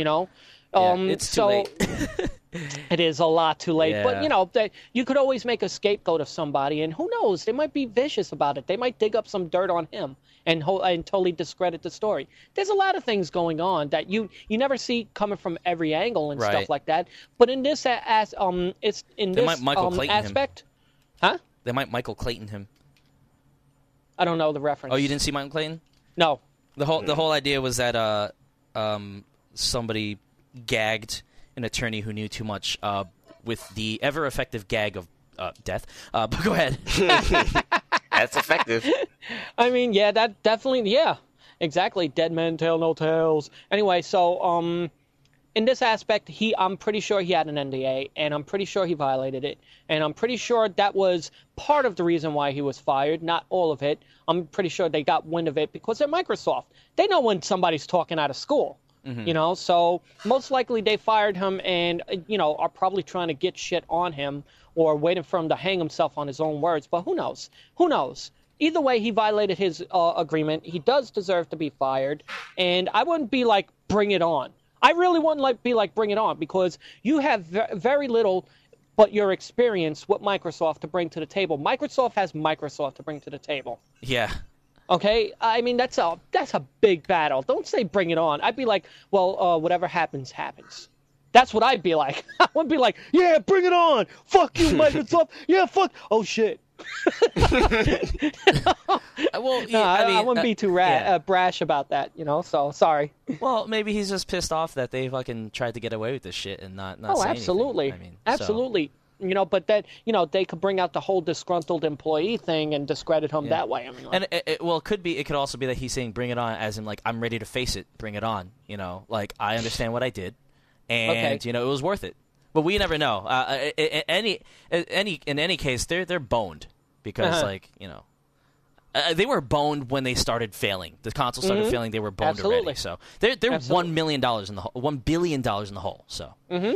But we're going to wrap this up and invite Ronald McDonald back on to talk about non-news stuff. We're going to talk about his firm and what he does and what kind of sticks he takes up the ass from publishers. Just kidding.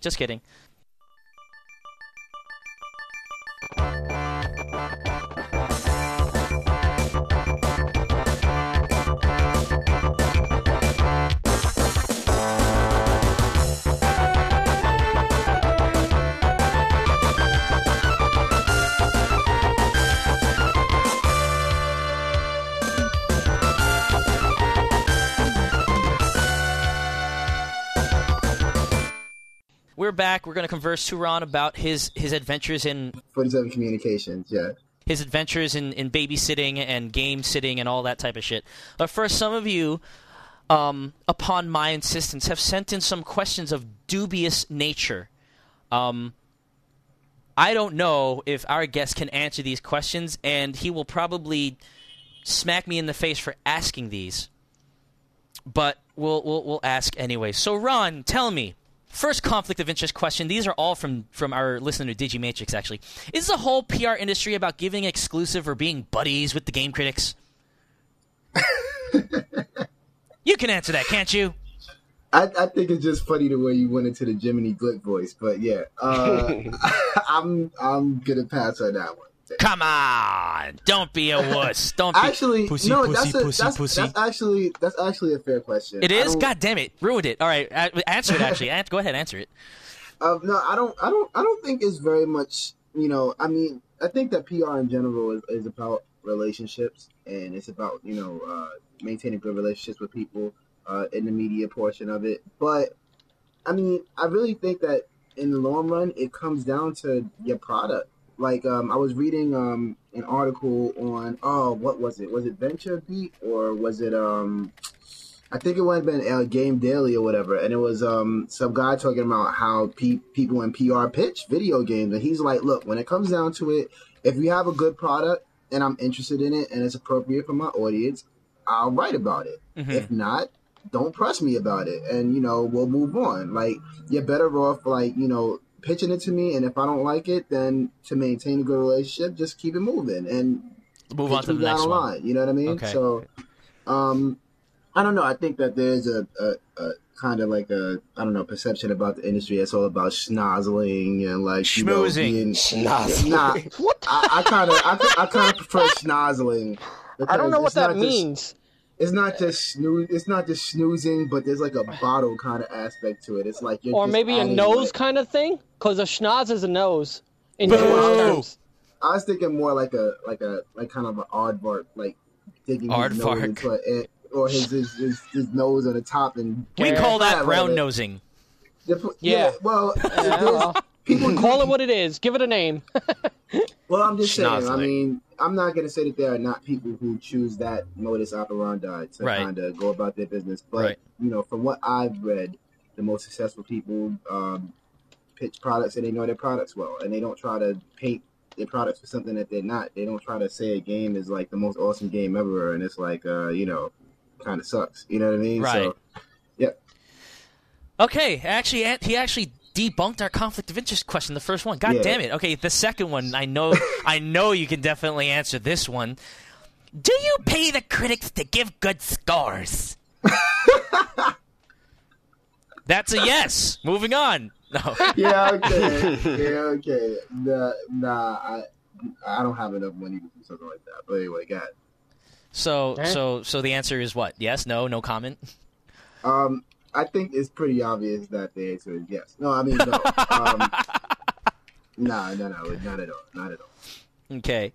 Finally, is PR responsible, for example, for taking down a certain game's ads or losing favor with a game's website critic if a bad score comes from them? I know you know all the secrets to this one. Wow. I've only been in this industry for 3 weeks. I can't call that. And even if I could call it, I don't know if I would call it. So this one, you definitely got me. You're successful with this one. Yay! Shut them down. All right, so let's talk about your experience. So you got hired by 47 Communications. What is it exactly that you do for them? Well, I'm an account coordinator, and basically there's so much work behind the scenes that goes into PR. There's a lot of building a list for pitches. There's event planning. There's kind of cold calling and pitching to the media. Like some of the stuff we were just talking about, actually, writing press releases, writing pitches, things of that sort.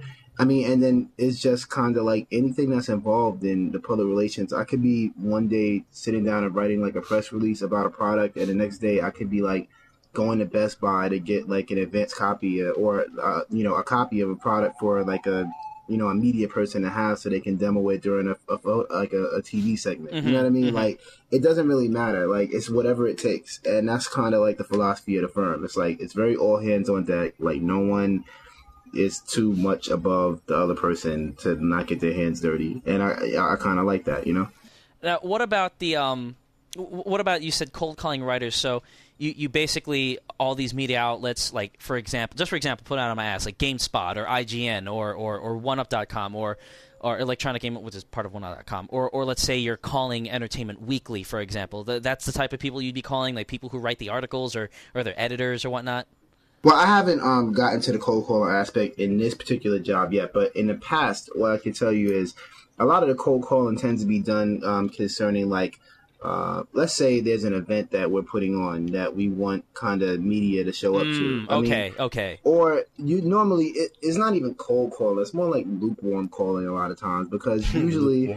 No, really. I mean, you have it in with the person already. Well, yeah, you haven't met with them, but let's say normally you would go ahead and like send an email in advance, like with a pitch or something like that. Like the pitch is there, and you haven't met the person, but you have sent them something. So there's a chance that they've seen it. There's a chance they haven't. But that's why it's kind of lukewarm or whatever. And I haven't gotten to that aspect yet, but.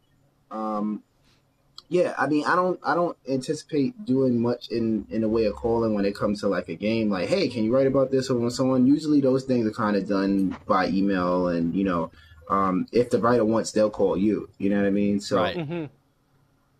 Okay, so who? And I know you can't talk much about what they're doing, but who specifically are clients that you can reveal who use 47 Communications for some of their products?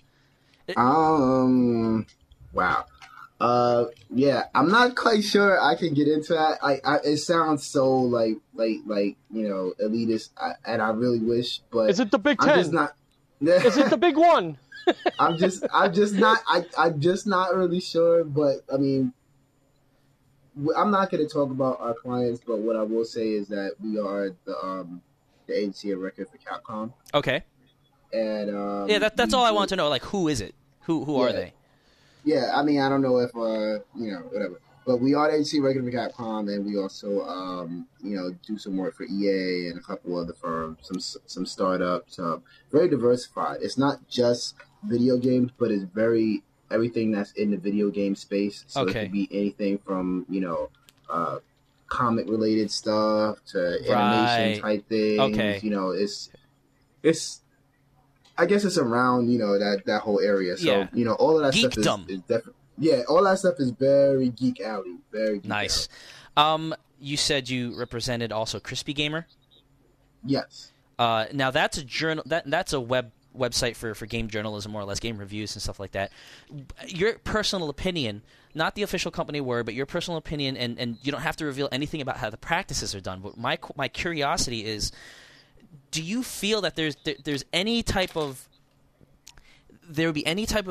awkwardness or difficulty because on one hand, the firm represents game publishers. On the other hand, it also represents a game journalist site, and the dynamic there is, publishers and sites can be at odds at sometimes over shit like Kane and Lynch on GameSpot or Ubisoft and Sony Sports and Midway giving the finger to Ziff Davis because they gave review scores a low thing. Now that you're the agency in the middle of those two and you have to represent both of them, what kind of dynamic does that form? Well, great question. Can't really answer it. I win. I win. Really, you probably play ambassador to both, right? I mean, like you just don't harbor any opinions for any one of them, do you? I mean, it's like I said, it's a great question. I mean, I can talk about it with you guys, but I can't really. Sure, no, understandable. Done deal. I mean, if you want to edit it out, I don't mind addressing it, a little bit. No. Okay. So, but yeah. let's leave. But that is a great question. Is it a concern? I should say this. Moreover, is it a personal concern of yours, or do you think it'll just work out? No. I mean, I have reasons for knowing why it's not a concern. So, okay. But fair enough. No, that's fine. Fair enough. Yeah. But I understand where you're going with it, and right. under certain circumstances, that would tend to be a little bit problematic. Right. Not in this case. But go ahead. Okay. Now, good question though. That was better than all of your, conflict of interest questions. Oh, don't diss our listeners. Sorry, Digi, he doesn't like you. Oh, just kidding. Man, that's just kidding. Fucked up, man. Now, another thing that going off of that is a lot of the questions that people have for people who are in PR or marketing or whatever is just what's the level to which people in that space have to go after the journalists, and that's really why I asked it, because there are going to be some points where either you or some of your colleagues will be called upon to call or email a journalistic outlet and tell them that the score they gave again was too low and complain about it. Now, I don't know if that's going to fall on your firm's hands or if that will be internal to your clients. So that I don't know. But well, I mean, from my understanding, there's definitely a crisis management element to PR. Right. And we're a full-service PR. That's what it is, public relations, and that's what it is. That's what you have to do. Right. A lot of times, though, at least in the video game space, and a lot of different entertainment, like different niches of PR, is more about the pre, it's more about building hype, and it's more about building kind of like an expectation for something. And the way you go about that is everything beforehand. Afterwards, of course, there's some kind of reputation management that goes into it, and that's kind of like obviously if you're representing a game that's just getting lambasted, right, then it's not the easiest thing in the world to deal with. Handle, right? But in the end, I mean, again, it comes down to the games that your acts represent. That's what it comes down to. And I don't. From what I know and from my conversations with people in the firm, we haven't represented many dogs. Okay. So, okay. Yeah. How much ass do you have to kiss? That's it. Well, I'm just an account coordinator, so okay. I'm not kissing any asses yet. Yet? I don't know. I mean, whatever. I've been told I have nice lips. No, I don't. No, I mean, God. really, again, like, I very much had these same perceptions of public relations when I was studying it, when I was, kind of in the academic aspect of it. And I'm not going to deny there definitely are people who choose to go about things that way. People are human, and they like to have their ego stroked. And some people who are egomaniacs, that's all you need to do to get what you want. Right. I don't prescribe to that, method of operation. I not really yet, don't. No, I mean, it's not even a not yet. Austin could tell you. I mean, no, I'm not talking about personality-wise. I'm talking for job-wise. But I do think personality-wise comes into it because every PR practitioner is different. And, of course, you work for a firm that has a certain philosophy. But in the end, it comes down to your personal style and how you do things. I mean, Austin will tell you, with first-hand knowledge, I'm the complete opposite of a butt kisser. I mean, I'm the dude that... Let's not get into the whole story, but but you tell it as it is. Hater. That's the whole thing. I'm going off on math teachers in class. Yeah, and kick that. Yeah. Okay. That's kind of Let me ask you another question because I ask weird fucking questions. Right. Has there ever been a time where you walked away from a job where you're talking to a client and you're like, "What the fuck are we doing here?" Like, the person is just so inept, this company is just showing its true colors, or maybe not representative of the company, but they hired this person to represent them, okay? Have you ever walked away from a situation where you were like, I have no more faith in this fucking company? Well, all right. Again, I've only been here about 3 weeks, so, so you've never been in that situation yet, okay. No. Well, the way I see it is, we're the middlemen between the media and companies. And a lot of times we know how the media works, at least I hope we do. That's our area of expertise. But a lot of times, the people who are leading companies don't understand not just how the media works, but how to get what they want. All they know is that they want what they want. And so sometimes there's kind of like an understanding gap, trying to help them to appreciate what it really takes for, they'll see like one of their competitors getting all this great press and like, I want this and I want that. It's like, okay, well, are you willing to bring this to the table and that to the table and that to the table? Are you willing to, kind of make this commitment to doing it? I mean, you know what I mean? So you're like a sports agent. There's a lot of overlap between the sports agent. I mean, we're in the word magic business, yes, but we're also in the media relationships business. And one of the most important things that I think a PR firm can do, besides all of the day-to-day busy work, is helping the companies they represent understand the media. Because once they understand, it helps them to appreciate what we do even more. Right. You know what I mean? And it puts more of an emphasis on PR as an important part of the organization. That's what I think. And so, from my perspective, like the way I've seen it, there's a big misconception. I'm not just saying this because, I've got a friend in my podcast who's on PR, but this is, I mean, I studied marketing. That was my major. And, I understand how some of this stuff works. And, while I can demonize some of it, not all of it's bad. And so the conception of what's it called, of PR, that it's just about, mouthing off and spinning. Yes, that's a big part of it, but at the same time, it's like clients aren't always geniuses. So as someone who's a public relations expert, it's the PR person, one of the PR person's duties to make sure that their client is doing the right thing. So it's not all just, hey, gamer, we got this great thing for you. Check it out. It's, okay, dude, you know what? Like, for example, an actor's PR agent. Dude, you're fucking up. You're getting drunk every night. You're landing in jail once every month. You got to clean yourself up. Here's what we can do to get you cleaned up. That type of thing. You could and games don't get drunk, as far as I've seen. Maybe one time or another, but you could. Everything gets drunk. Right. It's like a PR person. Microsoft's PR didn't do any of this, but it would have been a PR person's job to go in and say, look, Dennis Dyack, you're spouting off the mouth. You're talking so much shit about your game. Right. When it comes out, people are going to be paying attention to the shit that you talk and not the game itself. You're doing yourself a disservice. Do you really want to do this? Austin, so who's to say that he didn't have a PR agent that said that and he just went against a PR agent's advice? And that's kind of what I wanted to say and follow up to what Austin was saying. That's an excellent point. I think it's advisement. Advisement is not something that I don't know how much you can put, a price on that, because one of the hardest things I can relate to in my old job was keeping people on message. It was like a tale of two cities. It was one company where we had a really savvy, CEO. He knew what he was doing. He knew how to talk to the media. He knew how to stay on message and not say dumb shit that we would get pasted for later. Right. You know what I'm saying? Once like a blogger or, someone else got their hands on it, it's like, okay, now we have a firestorm. Whereas we had another dude who was kind of like the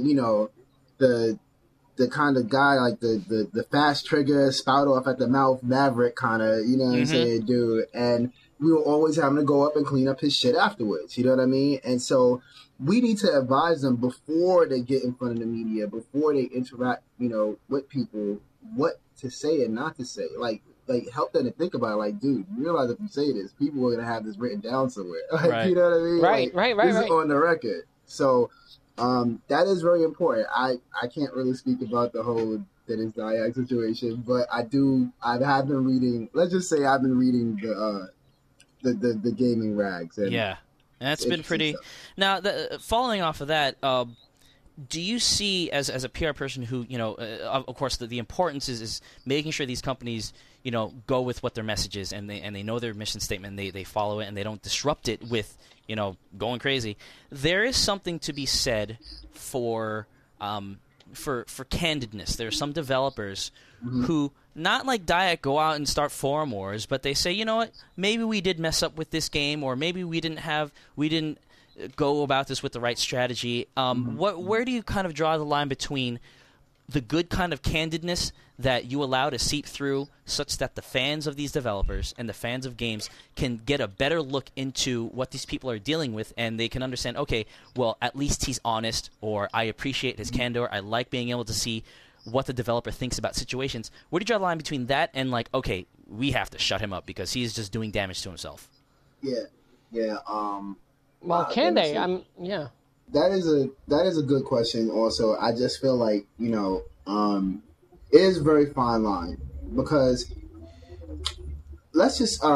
gamers, media companies. It's kind of like these three separate groups. They all have different ways of operating, and all have, by extension, different ways that you have to communicate to them. I mean, I think that fans more than anything, there's a backlash on hype. There's a backlash on a lot of talk with very little results. And there's also kind of, the raised expectations that occur. And then when they fall short, huge backlash, like flame wars and all sorts of other stuff that happens. And I think that's a direct result of the, disproportionate hype. But on the other hand, people like honesty. Like, honesty is really disarming. And honesty is, kind of, you can understand because we're all humans. You know what I mean? You're like, all right, so this wasn't all that great, so on and so on. So there's something to be said for that. However, you have to think about so many things when you're in the CEO role. You have to think about, your investors and, the board and the way they're going to perceive things. It's not easy. I mean, I don't envy a lot of those guys. I mean, sure, it looks like they have cool jobs, being like the CEO or the head of a video game company or development company, software, whatever. But, I mean, it's really hard. And that's one of the things that we face, challenges as the middlemen, trying to kind of help them determine what the best way is. Sometimes an honest approach, like a super honest approach, like, brutal honesty, sometimes it works best. But I don't know. The opportunities are few and rare in between, I have to say. So. Now, you bring up... go ahead, Tony, go ahead. I don't know if Austin asked this because I was, chatting stupidity on the other line. Yeah. But, do you feel like... you could possibly be the scapegoat in any situation whatsoever, and that is discouraging to the job. When you say the scapegoat, what do you mean? When I say scapegoat, I mean that okay, so you represent your client, you give him all the advice and give him all the tools needed to be successful in whatever he has to do, not necessarily in his business sense, but in what you advise him to do, and that backfires, and now you're the scapegoat, and you're the reason why it backfired. Do you ever feel like that's discouraging to the job? Well, sometimes it's not even, the reason why it backfired. Sometimes, I mean, I think the pure definition of a scapegoat is someone who's, being taken out on regardless of whether they have something to do with it or not. They're just, the whipping boy. And a lot of times, unfortunately, PR firms do receive, a lot of the flack that comes from these different situations. Reason why is because, people look for someone to blame, and they don't want to blame them. They don't want to blame themselves. So you have to kind of a lot of times one of the things that firms will do is well, not firms but companies, they'll put their PR agencies or their marketing agencies on review, and or they'll. It's kind of like probation or whatever. I mean, I guess you could relate to that, Tony. So and then it's like you have to show and prove, and they'll invite other companies in to kind of I guess pitch a piece of business or whatever, and they'll make a decision from there, and then it's like you could potentially lose that portion of the business. So it's very fraught with difficulties being the middleman because it's kind of like being a middle child sometimes. You know what I mean? It's like you get flack from one and you get flack from the other. So, right. So I mean, this is all theoretical from my perspective. I know because you're 3 weeks in, but I'm saying the aspect of that because I have seen plenty of different things go on in life and stuff like that. Not necessarily with PR agents, but I've heard a lot about it on the news. Is it discouraging that sort of thing is a huge possibility? And when I say huge possibility, because so many people have done it in the past. Well, you know what? Let's be fair here. Like, some PR people do stupid stuff too. I mean, a lot. I've seen. Okay. It's amazing. I've kind of stepped back from it this summer or whatever. But I stay reading on the industry and stuff. People do dumb stuff. They send pitches that don't make any sense to people that are not their core core audience. I mean, they don't personalize their pitches. They'll just grab 750 names and put them all in the BCC section and just blast out an email. These editors and writers do not want to see that shit. They're getting, nondescript email from people they don't know. It comes through as spam sometimes, and they have. They're pitches that don't make any sense. Mm-hmm. So PR people are not without their flaws. Okay. And me personally, I've had to learn the hard way on certain things myself. But any examples? No. But that's a shame. no examples. But I can say, anything that you do, in this kind of industry, you always have to accept the possibility that people won't understand. Right. Because this is our expertise. We know the media. It's kind of like if I chose car mechanics to be in, and I chose to, kind of work for Meineke or whatever. Like, there's a chance that, one of the customers that comes in is going to be pissed because it's going to cost like $2,000 to do work on his car. And he will not understand that, his, like, what is a good car part? Rotator splint or whatever the hell is blowing up. And he needs to replace it. Cars, let me tell you. My handcuff. My handcuff is acting up. I remember that from a movie My somewhere. throat piece. I don't know what. Piece. Go ahead. Sorry. But I'll have to explain that to them, but that doesn't change the fact they're going to be pissed, and they might decide to take their business elsewhere. Right. That's fine. That's something I have to accept. But right. I guess it's like that across many different disciplines. So. Right. Yeah, I guess. Yeah. But it just PR seems is definitely like more high profile, though. Yeah, no, that's what obviously. I'm saying. It's much more volatile. I mean, like, a lot more weighs on your shoulder as the middleman because you're someone to blame. So and that's the whole thing that I was trying to get at. Are you like discouraged, nervous? Do you have like aspirations, that this will never happen to you? Are you expecting it? I mean, like, things like that. I want to know about how you view the job in this 3 weeks. So, are you nervous at all? Is this going to happen to you? Will it happen to you? Are you prepared for it to happen to you? These are all one question. Well, I don't know if it's necessarily me per se. I mean, again, we represent, these firms or whatever, but we're a team. So if something happens, I'd be more concerned with letting down the team than like hurting my. You're the board. You're a collective. Because if I make a misstep or whatever, it's gonna be reflected on everyone. So right. that kind of pisses me off more than anything else from that. But come on, with everything in life, there's always some element of the unknown that you have to deal with. Totally. And, yeah.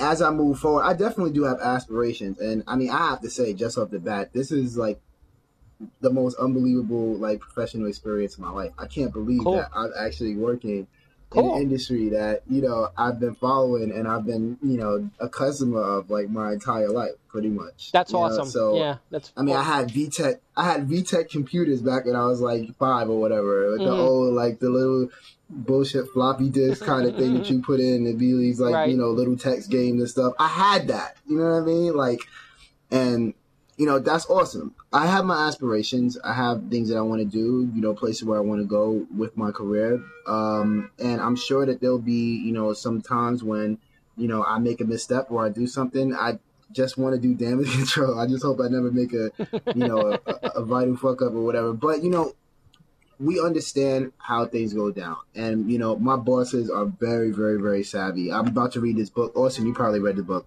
Smart Bomb. I heard of it. I haven't read it yet. Yeah. My boss actually gets shouted out in the thank yous in that book. Wow. Her name is Sibel. Yeah. Well, her name is whatever. Yeah, it got completely dropped off. Her name is. Oh, I said her name is Sibel Sunar. Oh, there you go. I thought you were just holding back. No, I was about to say it, and then I heard some. Yeah, no. Go on. Sibel is awesome. Like, what I'm saying? She understands this business. And, my boss, his name is Brian Rubin. He also understands the business. These are people who've been involved in the business for a while. So there's nothing that they're going to see that they necessarily haven't seen before. They understand these things. But, you make it your goal not to fuck up. And, right. When you get blamed for stuff that you don't do, you just hope that people understand. And that's what I'm banking on. So we'll see what happens. Very good. Very good. I'm satisfied with that. Now you brought up hype earlier when we were talking about like just talking to developers versus the media type.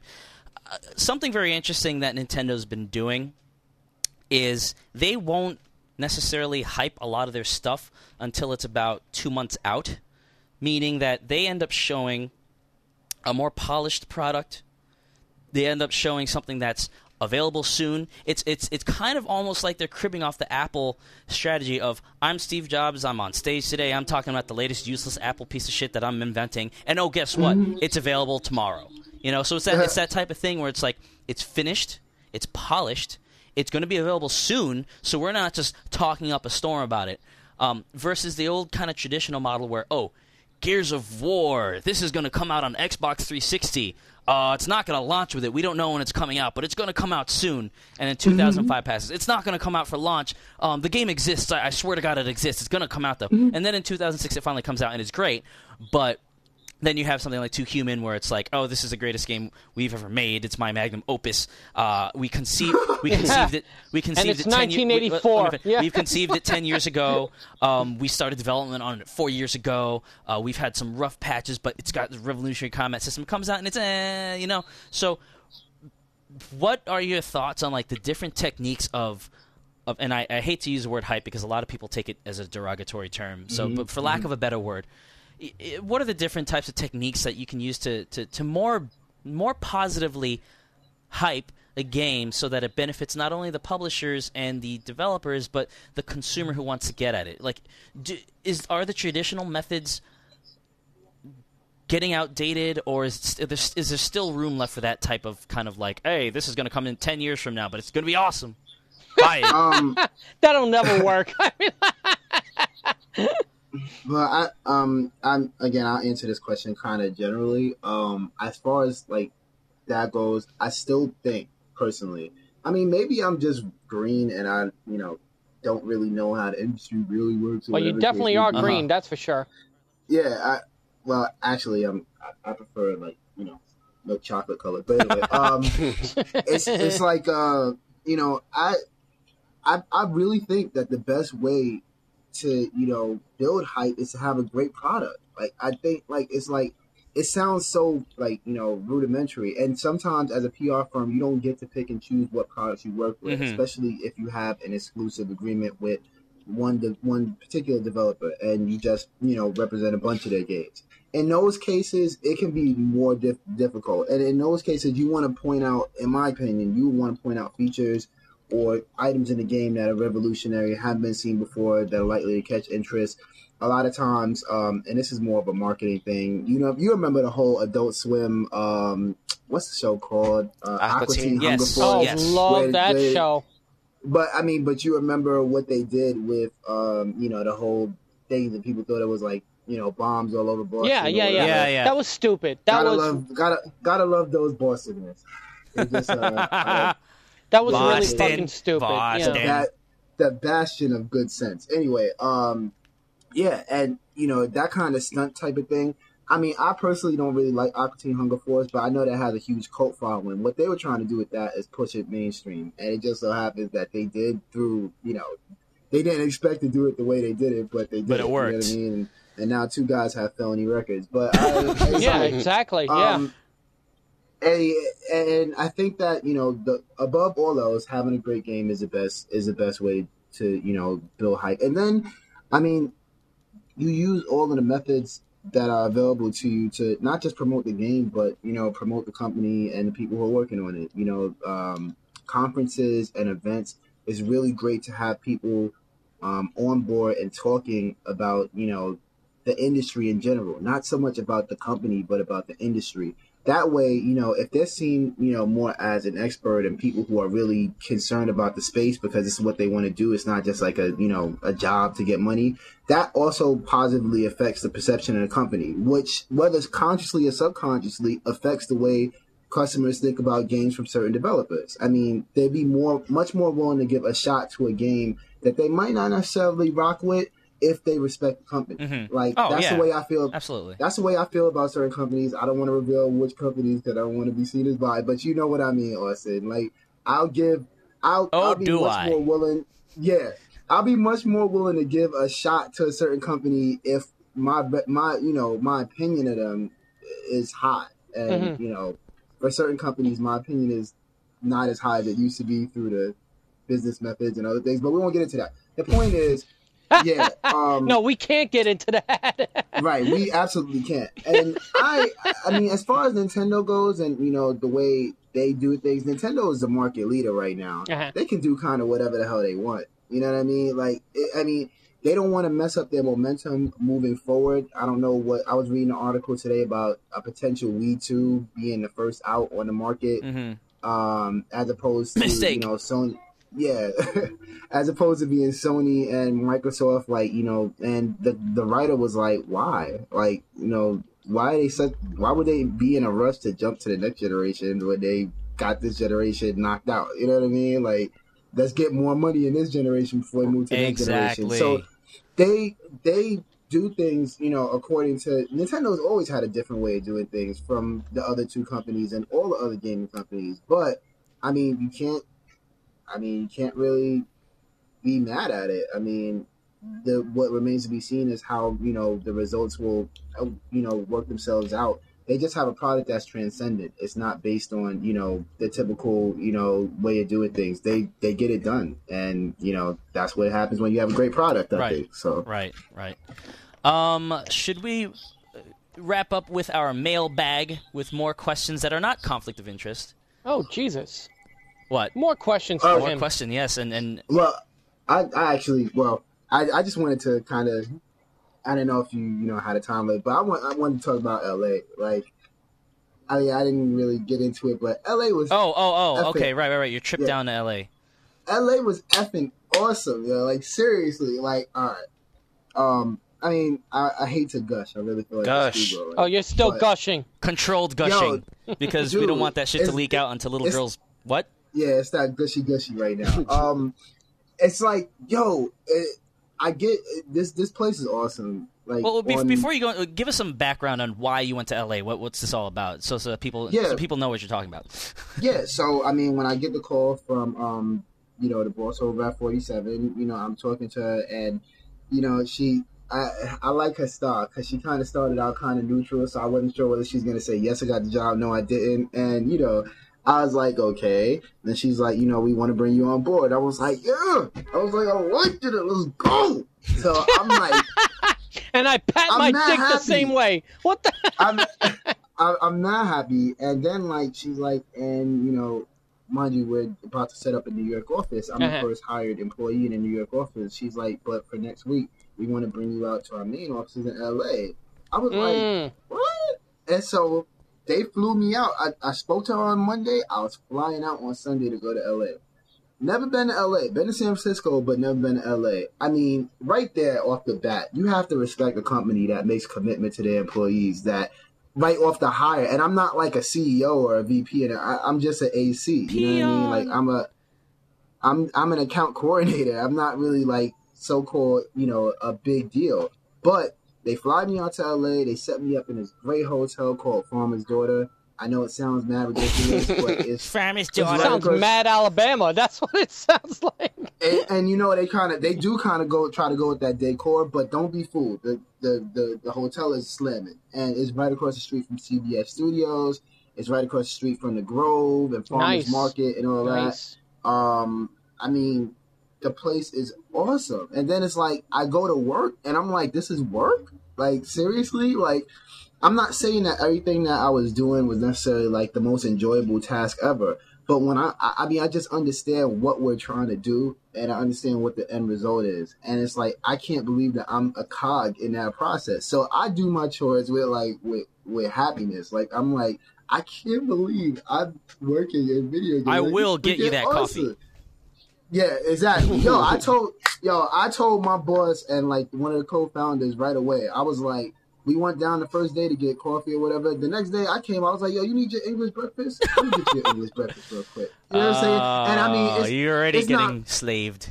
Yeah, right. No. I don't mind, pitching in the hand. It doesn't matter whether it's an AD or, the intern there or whatever. If I'm going downstairs and you want something to drink, I'll get something to drink. But I mean, and the people are awesome. Like, they're all geeks to one extent or another. So I fit right in. Like, one of my dudes there at the job, except like, your ghetto. whatever. One of the dudes there, he's the super geek. super geek. But he's like, me and him are very similar. Like, we can't believe we're working here. I just vocalize it way more. Like, we're sitting at dinner at like some Japanese barbecue place. Like, you know, we're throwing stuff on the grill and drinking official sake and all that. I'm like, this is fucking awesome. And they're like, you're just like him, except you actually say it. Like, he internalizes it all. He's like, well, I was going to sneak into E3 anyway, but now that I'm going for work, that's great. You know what I mean? Like, so I don't know. I mean, I just feel really fortunate to, you know, have done it. LA was awesome. You know, I can't ask for much more than what I'm getting, man. And like, the future just looks bright. So I feel like I got, you know, on a personal level, you know, Austin, it's been kind of tough for me the last couple of months or whatever. But, you know, I really feel like my career is on track now, and I'm doing something I really want to do every day. So, I mean, you can't really ask for much more than that, you know. People want to ask what the validity of video games is, and this is what it does. Makes people happy. So, hey, can we have a hand clap for that? Hand clap. Hey, I got something to say. Congratulations. Yeah, thanks a lot. What's up, Al? Your trip to LA reminds me of my trip to LA when I was working for Acclaim. Dick swinging contest. No, I'm sorry. No. When I went with one of the, I forget what his role was, and I'm not gonna say what his name is, but I went to LA with a couple of guys from the company, and we were showing off a couple of our new games, which were at the time Worms 3D, Red Star, and 100 Bullets. And it was, since I was the project lead of 100 Bullets, it was my job primarily to discuss the qualities of 100 Bullets to the media. And we also did Red Star. Because I played Red Star pretty well, I took an active part in talking about and showing off Red Star to people. And I can't remember all the people that we saw, but I do know that we saw somebody from 1UP, somebody from GameSpot, somebody from IGN, somebody from EGM, I think, from the print mag. We saw somebody from Game Informer and somebody from Game Pro. I can't remember who it was. It was a girl from 1UP. I think she might have been Asian. Austin, you might know who I'm talking about. Either Jane Pinkard or, no, it'll probably be Jane Pinkard, yeah. No, it wasn't Jane Pinkard. No? Not the Game Girl Advanced Trans Vibrator Girl? No, it wasn't. What? Jesus Christ. She was either from EGM or from 1UP. Okay. But she went and we had dinner at a Japanese place. And it was cool. Like, we just had sushi and sake, and it was like, I could live this. I could do this every day. And I feel exactly how you felt. Exactly. Like, I could so get used to it, for real. And, you know, I'm glad you mentioned that because, you know, we actually, this is back in New York. My boss was here for the weekend. We went out to lunch with Scott Jones, and who writes for Crispy Gamer, and Evan Narcisse, who also writes for Crispy Gamer. And he'll actually be moderating a conference this coming week or whatever. Kind of shameless plug, even though I don't have all the details. And Libby Gold, who runs, you know, Game Daily for AOL.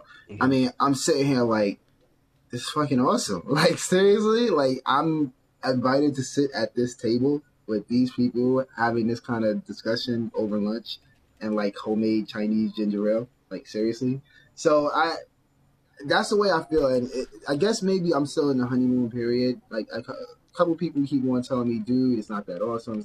It is fucking awesome, and I'm going to act like it's awesome until it's not awesome anymore. And I don't know when that's going to be. And when you become jaded. Yeah, when you become jaded, that's when it becomes less awesome. Yeah.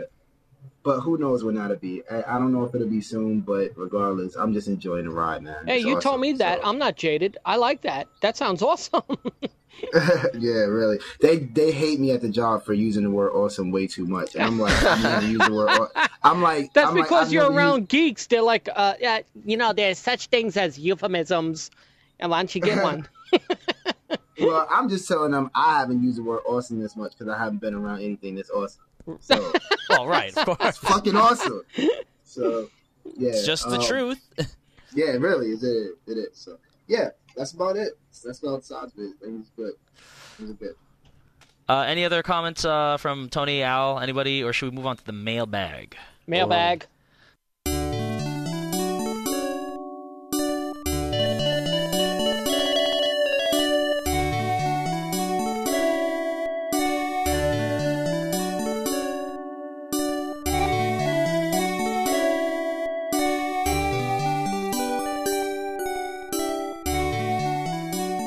We're at the mailbag. We still got some messages from Digimatrix, and this is still about this should have gone in the conflict question. This question is, why was EA sucking before Skate, Battlefield, Bad Company, Army of Two, and Dead Space came along? Is it down to this new dude, John Riccitiello, who you and I have been talking about a little bit? I would say yes. I say it's it's the way he's been managing the company. Okay, can I just say something? I'm sorry to interrupt. Did Gideon really send this message? Yeah, yes. He really sent that message. That's rude. Actually, no. I edited the first two lines because he said I'll get to that in a second. But right, okay, I'm sorry about that. Oh, he's talking about the grammar. Oh, okay, yeah. His no, punctuation he's not. He's not. His other question is there anything, and I think you probably answered this, but is there anything advantageous about PR to video game enthusiasts as opposed to just the game companies? Actually, that's part of a two-part. So, yeah, that first part. Well, obviously, I'm not... I can't really address the EA question for obvious reasons. That was just, I just threw that in there because... But the question, advantageous... well, what I do think is that, the best writers get the hottest exclusives. And, when we say best, we don't necessarily... Well, I don't necessarily mean the ones that, give the best scores or the best reviews to... But writers who are universally respected, who, people know that they don't bullshit when they come out with a review for a product. And, they're not, on the payroll or whatever. They really, review products. And they're very honest. And they'll come straight forward. Those type of people, they're going to get exclusives. And they'll get, debug versions of games and stuff like that in advance so that they can kind of take a look at it. Kind of hold that whole first look kind of thing. You know what I mean? And I think, from an enthusiast perspective, I think, that would be pretty awesome. Especially if I was writing for, a company or whatever, and I got a super exclusive before any of the other publications. That's pretty awesome. Plus, I get to play a hot game. You know what I mean? Or maybe it's not so hot, but at least I know. So I think that's pretty awesome. Well, I think he means in terms of not you being an enthusiast being in PR, but your role as or your firm's role as a PR company. How is that advantageous for Joe sitting at his computer looking for looking for the next hot game to come out, and he's an avid fan. He doesn't take the bullshit, and that's what I think he meant, and not so much you as an enthusiast who's also in PR. Well, yeah, I think it's no. When I was referring to was the enthusiast portion of media, we refer to enthusiasts right. Okay, so let's clarify. Such as, sorry, go ahead. Yeah. Such as the joysticks of the world, those type of, they're enthusiasts, right. The game. So, and from that perspective, I think that there's something very advantageous about PR because they, we provide the information to them about games, which helps people to make more informed decisions on which games they'll buy, which games they won't buy. To the extent to which you trust a certain outlet, you know what I mean? It depends. If you think that people at Joystick are full of shit and you prefer 1UP, then that's fine. But to the extent that you trust outlets, or you might not trust any of them, you might feel like it's all hype and you'd rather just, rent a game from Blockbuster and find out for yourself. Mm-hmm. But at least the information is there. And, one of the things that we're trying to do, well, again, shameless plug kind of thing, but it's to raise the level of, game critiquing so that people don't have to always just pick from, Sound 5.0, so on and so on. Those things are cool, but we also want to bring the level up, more like the same way movie critics review movies and they kind of get into the context of certain things. So, we want people to see the overall, the overall package of the game and not just, the little things that people rate things on. And there's a place for that as well. But I think that perspective is important to people who love games because it's important to have as much information and perspective as possible so that you know what's hot and what's not. So, I don't know. That's just the way I see it. I could be wrong. I know there's a lot to consider here. Companies are not always going to release the most forthcoming information about their products and so forth. We know this, but, it helps people, I guess, to some extent to sift through the BS and kind of try to find, as much like real information as possible, I would assume. Right. Second part of the question is, does PR try to not leak an upcoming details? Sorry. Does PR try to not leak an upcoming game's details too much so hype isn't firing up forever to the detriment of so many overhyped games of recent times? And I think that ties directly back into what we were conversing about in terms of hype. Right. I think it depends, once again. If there's a demand in place for the game, you know, before people, like, there are certain games, I don't think I have to mention the most recent one, that the level of hype is just at a certain point where it's like, you know, people are already expecting so much. And, I mean, you could take one or two perspectives on it. You could take, you know, let's not give them nothing and make them, like, you know, like clamor for it even more, or let's throw them a bone and make them know that, you know, when it does come out, it's going to be hot. And that ramps up excitement even more. I don't know. I don't yet have the mind for strategy on these types of things. That's why I don't get paid the big bucks yet. But I think that the people who do, you know, make strategies, they have to consider those things. But a lot of times, I guess it's a crapshoot. You know, I guess it's like, you know, depending on how you feel, it could go wrong or it could go bad. I mean, great. So I guess it depends.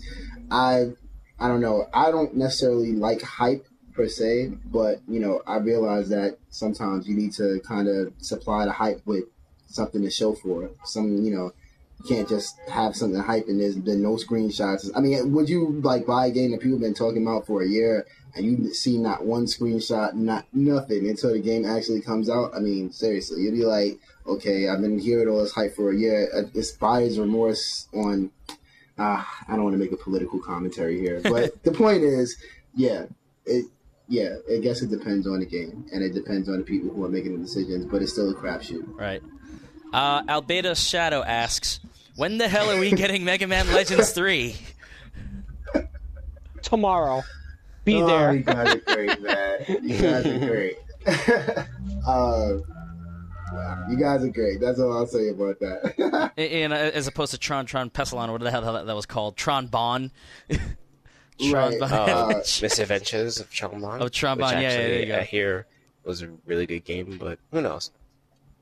Hey, she's kick-ass in Mortal Kombat. Wait, no. Marvel vs. Mortal Kombat. Nice! Marvel vs. Capcom 2. Yeah. I can kick people's ass in that. Huh? Actually, what I want you people to do when you get the chance, check out on YouTube. I mean, I know Austin. I don't know. Oh yeah, Al, were you when we were at Austin's crib the other day? Were you like doing the whole Marvel vs. Capcom thing with everyone else, or that? Nah, you were kind of more in your Rock Band thing, right? Yeah. You don't play the. Yeah, you don't really play. All right, well, Austin. I mean, I wouldn't Tony play it at the party. Right. Tony was there, but Tony wasn't really playing as much. But they are coming out with, and this is a Japanese. Tatsunoko vs. Capcom. Yeah. Yep. And the YouTube video looked awesome.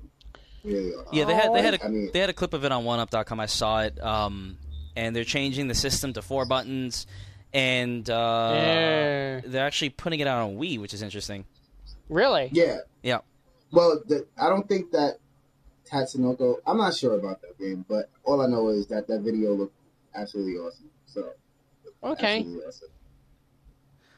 I don't know shit about Tatsunoko, but I don't care. It's really awesome. So whatever. It's Capcom. I mean, like, come on. And don't take that, please, listener out there in the great podcast universe. Don't take that as a plug. Like, you have to know, we represent Capcom, but here we go. Huge. It's not because I represent them. Yeah, I've been a Capcom fan from day one. Yeah, me too. In my opinion, how could you not be a Capcom fan? You know what I mean? And I know they don't necessarily do everything right from some people's estimation, but I'm not saying the stuff that I'm saying. Capcom Fighting Coliseum. Sorry. Fight Evolution. Right. I think maybe we should just edit that whole section out. I gush way too much, and then whatever. But whatever. Go ahead. All right, okay. Done deal. I just want you to read Gideon's question. That's okay. Like I'm just waiting for that. So go ahead. Okay, so here's Gideon's question, and I have to say that I had to spice it up because his original question made him sound more hurt than amused. because we made fun of him for comparing Little Big Planet to Donkey Kong Country because he bothered to include his hyperbolic rant in there. So I think we hurt his feelings. We're sorry, Gideon. We'll never hurt you again, even though you're taller than us and could beat our asses. So, and has a hot girlfriend. This is the man who brought you. If you get into a fight with a rabbit and he puts you in a headlock, pull his ear. That's the only way that's out. my Facebook quote. How could you not have an awesome girlfriend? You know what I'm saying? Come on. So I've edited the first 2 lines of his question to be more entertaining. It says, I was having sex with baby eels at the time I wrote my last email, so my message may not have come out clear to you morons on the other end of the mic. That'd be us. I'll attempt to lay my thoughts out more directly. This is not what he said, but I found it more entertaining. Oh, because he may want to attempt to lay some more baby eels before he learns that. So he's clearing up his thoughts about Little Big Planet. I find the footage of LBP underwhelming given the amount of glowing press it receives. This directly ties into the hype meter. Sure, the graphics are great and the customization options are vast, but the actual gameplay is not that gripping to me from a platforming standpoint. I do admit that I prefer the Twitch style of a Mario or a Sly Cooper to the more methodical, laborious style of Wario Land is fucking awesome. To a laborious style of Wario Land or Space Station Silicon Valley. Did that even come out? That's actually a game? Yeah, I think he must be joking. But a lot of footage I've seen thus far either involves races that appear to be broken, not from what I saw. At least one guy always gets left behind at some point during the race, or physics-based manipulation of the environment. The second aspect seems cool at first, but still looks slow and almost mini-game-ish in its design. I just don't see it holding my interest for very long. That's a new word. Mini-game-ish? Minigamish. Minigamish. You are monogamish in stature.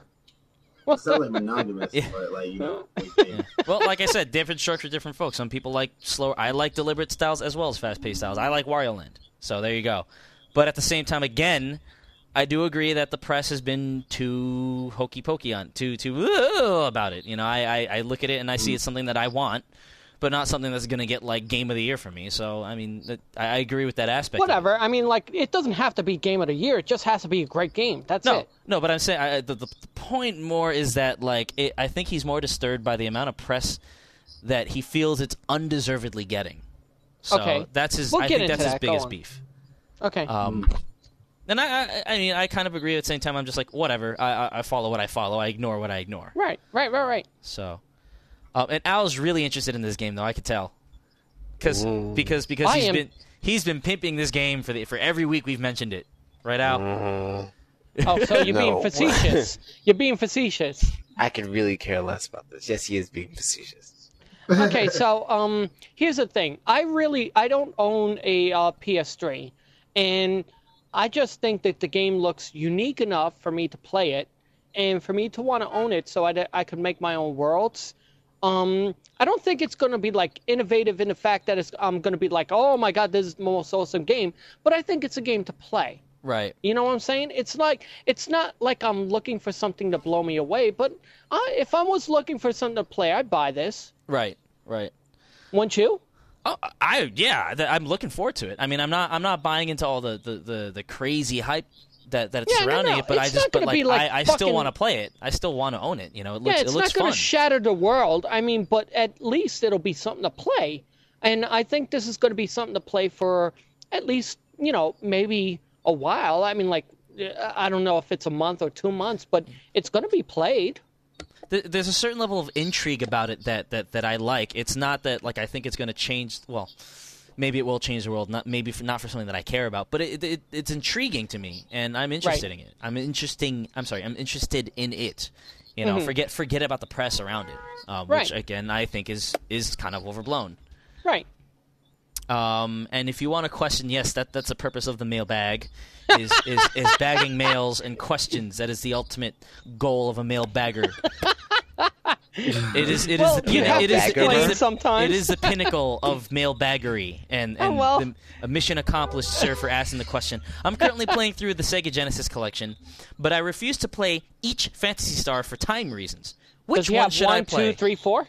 And you want to play one? No. Does he have 1, 2, 3, 4? That's all I want to know. What's in the Sega Genesis collection? I have no idea. Is it the PlayStation one?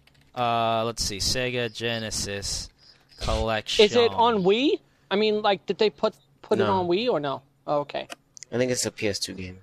Oh, okay. List of games: Alex Kidd, Altered Beast, Bonanza Bros, Brothers, Columns, Comic Zone, Decap Attack, Echo the Dolphin, Echo the Time, Echo Jr., Flicky Game Ground, a Golden Axe, Golden Axe 2, Golden Axe 3, Kid Chameleon, and because it's a Genesis collection and not a Master System collection, Phantasy Star 2, 3, and 4.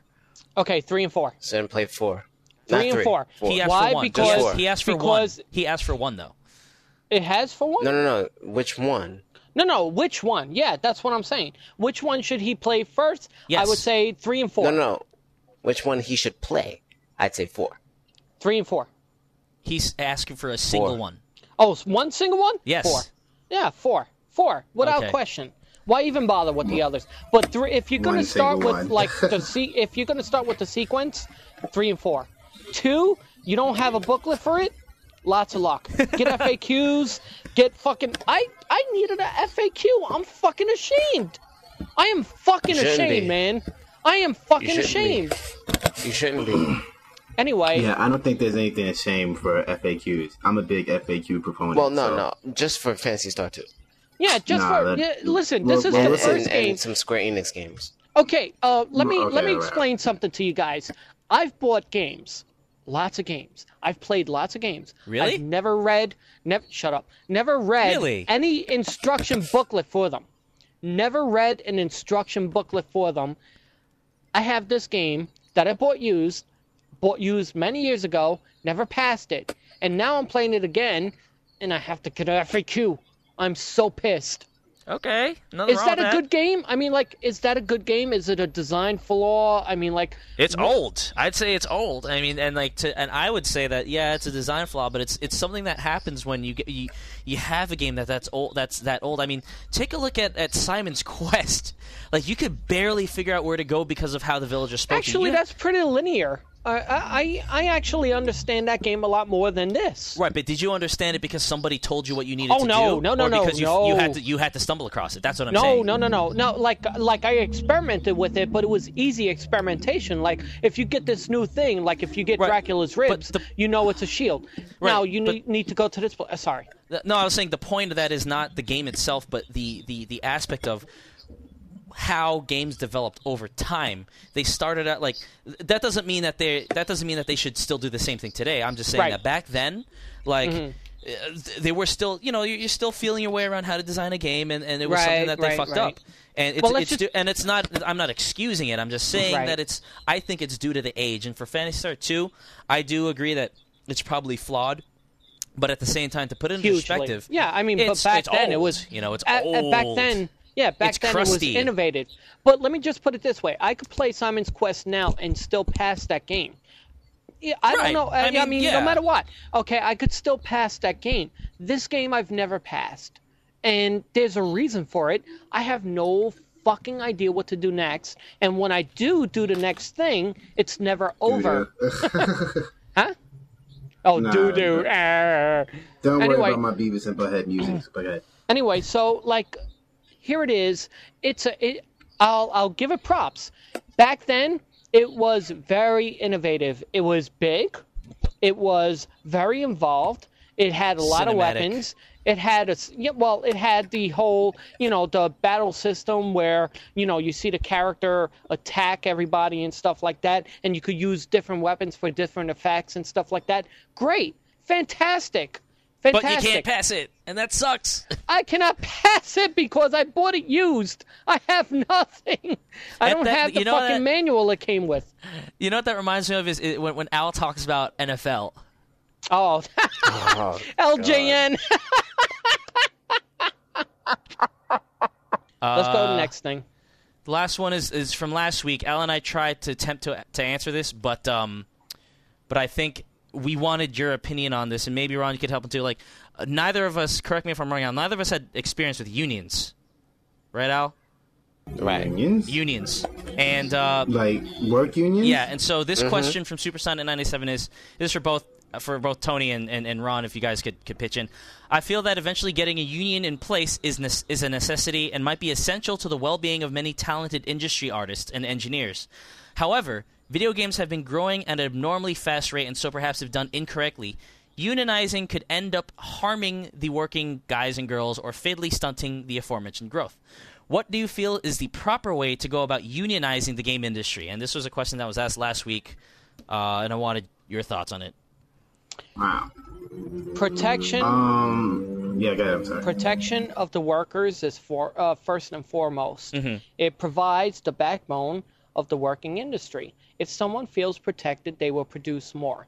If someone feels they have someone they could go to whenever there's a problem, it provides structure. It provides somebody a safe environment in which they could work. It provides someone the satisfaction that anything they could do in this world, they could rely on a union to back them up. Conversely, there are fucking lazy people out there that fucking take advantage of the unions, and yeah, I think I said too much. I'm on the union. Thank you. So to answer the question, which was, what do you feel is a proper way to go about unionizing the game industry? Oh, yeah. If you're for that, do it. If you're not, don't. No, that's not what he was asking. What? He was asking, what is the proper way? Let Ron talk, because apparently he actually has an answer. Let me just jump in, because I don't necessarily I don't know what the best way to go about necessarily unionizing the industry, but what I did want to point out is one trend that is, I don't know, I could say it's kind of bothersome, but it kind of deals with the same concept of consolidation of, resources and or power. Yep. Recently a lot of game studios have been closing, and not just game studios, but the developers that these game companies are using, like Microsoft is closing Ensemble this week. Ensemble, after the Halo Wars thing is over. Mm-hmm. I don't know. Nintendo has been kind of. I don't know what Nintendo is doing at pretty much any time, but they've been kind of slow on the personal game development. I mean, the Wii's been out for a while. We still haven't seen a game. What's a game with Pit from Kid Icarus?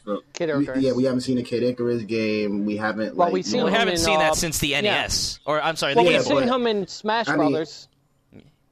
If there was ever a time to do stuff like that, so I don't know. I think that Sony is also having, Sony's in development studio, the SCEA thing has never really been taken seriously by a lot of people, but that's a problem to me, that these game studios are consolidating and kind of because then it's kind of all of the power and all of the creative talent is being pulled into one place. It kind of puts a limit on things, and I personally don't like that. As far as unions go, I understand what the concept is, to protect the rights of the worker and to have some kind of something in place so that they're not just trampled on and they're not completely thrown on the back burner to the company's concerns. But well, can I answer this question? Yeah, go ahead. I need to digest something real quick. The question was how to start a union in video games. What is the proper way to? Yeah, what is the proper way? What do you feel the proper way to go about unionizing? Basically, the first way it's got to start is with a lawyer, someone good, someone that knows the law, and he needs to get every single person that's worked over 70 hours on a game. Every single person. How about that dude who? Hold on. Every single person, okay, who has made more than their share of fucking inputs on a game, more than they supervise the whole team, and this person's now laid off. They need to do something where they gather all these people that are not necessarily disgruntled, but they need all these people that are not necessarily disgruntled, but are just fed up with just being passed on, with just being forgotten. People who have put their heart and soul into the game, there's blood, sweat, and tears, they have committed to the game, and now they are laid off. That's what the union is for. And they need a lawyer who needs Jack Thomas. They need a lawyer I'm not a lawyer. Go ahead. Sorry. They need a lawyer, okay, who can set up every single piece of thing they could do as far as protesting and stuff, because people are granted the the freedom of assembly, okay, but they have to do it in a orderly conduct, okay. They cannot do it disorderly. There cannot be a brawl, and there has to be a mediator, okay. And that's what that's how you start a union. You have to bring your your things to the table. You have to have them signed, contracted, and and there you have a union. I mean, like, it sounds simplistic in that form, and it really is, because there's more to it. When it comes to unions, you have to really start where people are suffering. And are people suffering in the video game industry? They sure are. They really are. There's people that put in 90 hours, to do a game, and they do that every week. And then after the game is finished, what are they doing? Right. And it's interesting because I don't know if you remember the case of so-called EA spouse. There's something that I brought up last week when Al and I were trying to answer it. But that whole thing blew over. And then there's by contrast, there's this guy the guy who made Supreme Commander, has a very strict mandate on, all right, you are working 40 hours a week. If you have to put in overtime, then you can put in some overtime. But by God, you are going to take days off. You're going to have your weekends. I don't want you in the office till midnight. And so it's like it's a very type of forward thinking, like not necessarily forward thinking, but like for his employers, he's trying to look out for the benefit. And maybe that's not being done enough by other studios. So hopefully that answers your question, Supersonic. Hopefully. But we are running up on 3.5 hours on this recording. Not that it took that long, but the recording itself is 3.5 hours. So. And the edit will be 1 hour short. That's it. Yeah, that'd be some kind of magic there. But I want to thank the Burgess for stopping into the virtual studio and listening to us rant about Mega Man Legends 3, as it were. Yeah, it's my it's my pleasure, man. My pleasure. Thanks. Are you related to Meredith Burgess? I love him in Rocky. Actually, that's Burgess is his first name. Burgess Meredith. Yeah. Really? Nice try. Really? Are you sure? Yeah. Oh. Yes, I'm very when I typed in his criminal file. No, sorry. Criminal. You're a bum. You're a bum.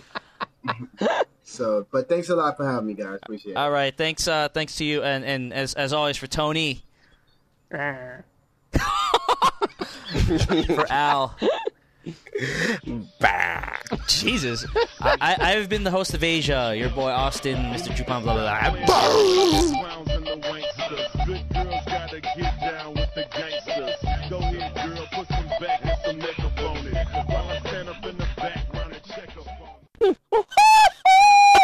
There you go.